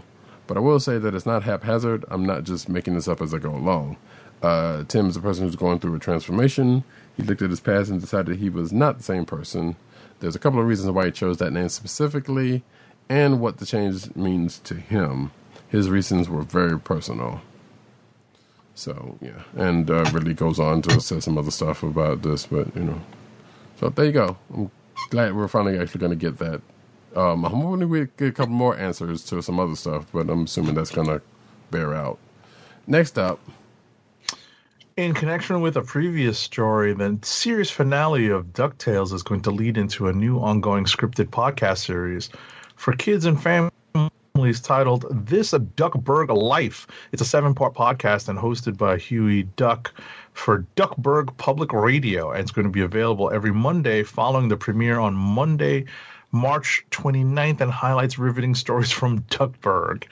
The DuckTales voice cast seems to be reprising their roles in the podcast, including David Tennant as Scrooge McDuck, Danny Putty as Huey, Ben Schwartz as Dewey, Bobby Moynihan as Louie, Kate McCucci as Webby Vanderquack, Becca Bennett as Launchpad McQuack, Tox Olagundoye as Mrs. Beakley, Jim Rash as Gyro Gearloose. I did not know that Gearloose was Gyro's last name. And Josh Brenner as Mark Beeks, Margot Martindale as Ma Beagle, and Disney legend Tony Anselmo as Donald Duck. Nice. Also, I want to say Mrs. Beakley in this show is kind of thick. Anyway, not to say she wasn't already, but yeah. So yeah, that's a thing that's happening. Let's see. And I'm very curious about what the story was behind the revelation from that earlier story. But anyway, the Pokemon Company announces Pikachu-themed face masks. Just in time for Pokemon's 25th anniversary, the Pokemon Company announces the release of some official Pikachu-themed face coverings. So, yeah, Pokemon has already started off 2021 incredibly strong, and yes, I can't wait for Pokemon Snap. And there's a bunch of stuff that's been going on this year, including themed Pokemon TCG booster set packs, a virtual Pokemon Day concert that was headlined by Post Malone, a recent viral McDonald's promotion that saw fans scalping Pokemon cards. Yep, because I only got one set of those cards, and I'm not even a full set, and I'm mad about that. Anyway, fans have already received probably the most anticipated announcements late in December, and that's the announcements of a couple of new Pokemon video games, such as Pokemon Brilliant Diamond and Shining Pearl, and Pokemon Legends Arceus. But all that to say is like, hey, they're adding to their repertoire with Pikachu face masks, as you can see in this post image. So there's like 3 different kinds. There's the white, gray, and black, and they've got Pikachu on the sides of them. And let's see, you can get them on March 25th. Each set can be purchased from Pokemon Center online for $32, which I feel like I've gotten a set of 4 masks. Now, granted, different type masks from the Disney Store for less, but that's beside the point because these are these are differently shaped masks. I don't know why that's a difference, but there you go, folks. Also, Pokemon folks will pay out the nose for stuff. Next up. 1 second, I'm pulling up this story because I need to see when this book is out. The first issue came out like last week. So technically spoilers. All right, so this is spoilers for God of War Fallen God #1, which, as Roddy Cat mentioned, was published last week. So this is spoilers for anyone who is into this comic book series or this video games adapted into comic book form. God of War Fallen God #1 hints at another pantheon of gods. So when the newest God of War game was released in 2018, fans found Kratos living in the realm of Norse mythology, and he made a new name for himself, a new life for himself. But the game never talks about how Kratos made it all the way there from Greece. But it's been resolved in a new comic, and that is God of War Fallen God #1. As I said, spoilers. It is teased that Kratos will meet other gods in his travels as he makes his way from Greece to, I guess, the Norse part of the mythology. Mm-hmm. Which kind of would be a bummer if they've been like, nah, we're just not going to go here in video game form. We're just going to leave it to the comic book to go through this part of the thing and screw it. That'd be kind of a bummer because it's, spoiler alert, folks, it's the Egyptian gods that he meets up with. Whether he does anything to them or with them, I haven't read this issue, so I don't know. But yeah, there you go. It's out there.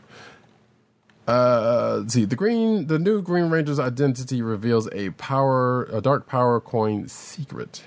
And this is spoilers for Mighty Morphin number 5, which I believe is already out, now that I think about it. The Mighty Morphin Power Rangers have been living in an increasingly threatening situations in the last few months, each more shocking and delayed than the last. The most recent string of horrors has resulted in the city of Angel Grove being taken from them. Not only have they lost their hometown, but their most valuable ally, the new Green Ranger, has been trapped inside of it with little chance of survival. And as with Mighty Morphin number 5 suggests, the newest Green Ranger may be one of the strongest yet, but he might not have control over his powers.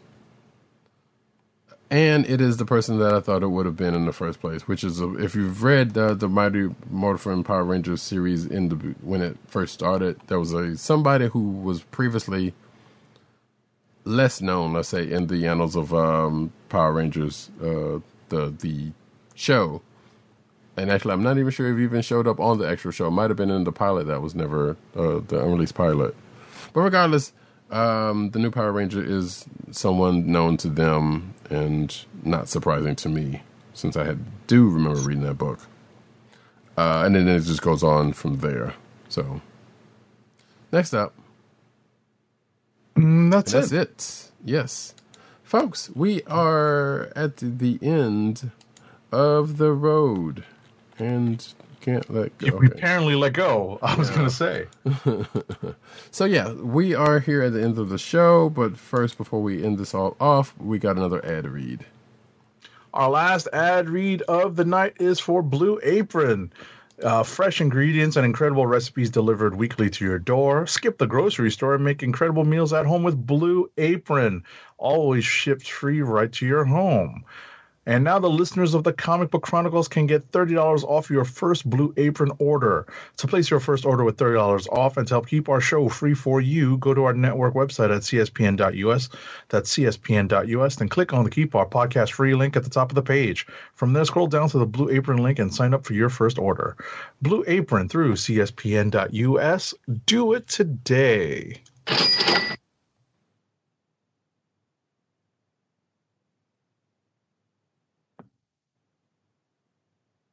Are you on mute, Rodicat? I forgot to take myself off mute. There we go. So we're at the end of another exciting episode of the Comic Book Chronicles. Thank each and every one of you folks for coming through, whether in audio and video form. We appreciate you lots. We'll be back next week with another episode of this here podcast, as I'm probably going to say again in a minute. But first, I have been Rodicat. You can find me at Rodicat on Twitter. You can find me at News Nerds Need on Twitter. You can also find me at CBCaps on Instagram. Agent_70 on Twitter and Instagram. PCN_dirt on Twitter. PopCultureNet on Twitter. PopCultureNetwork.com and all those umbrella sites therein. Also, possibly maybe that Vine replacement bite under Comic Reviews No Vowels. Tim, DOGG98 on Twitter. You can, the Osiris to this is. You can also find him at CB Cron, which is the Comic Book Chronicles Twitter account. You can also find him at The Click Nation. That's DKLIQNETION on Twitter. You can also find him at Comic Book Resources, where he's over there writing his face off. You can find this here podcast on the Coast of the Podcast Network. That's CSPN.us. Do it today. You can also find this podcast on your podcast perusal place of choice, whether it be Google Play, Apple iTunes, aka Apple Podcasts, Spotify, or the Coast of the Podcast Network's SoundCloud page. And you can also find this here podcast, find us here recording every week, Thursday nights, 9:30-ish p.m. On either youtube.com/TheClickNation or twitch.tv/Comic Book Chronicles. And that's really thank you to the new followers and the people who have been in the chat tonight.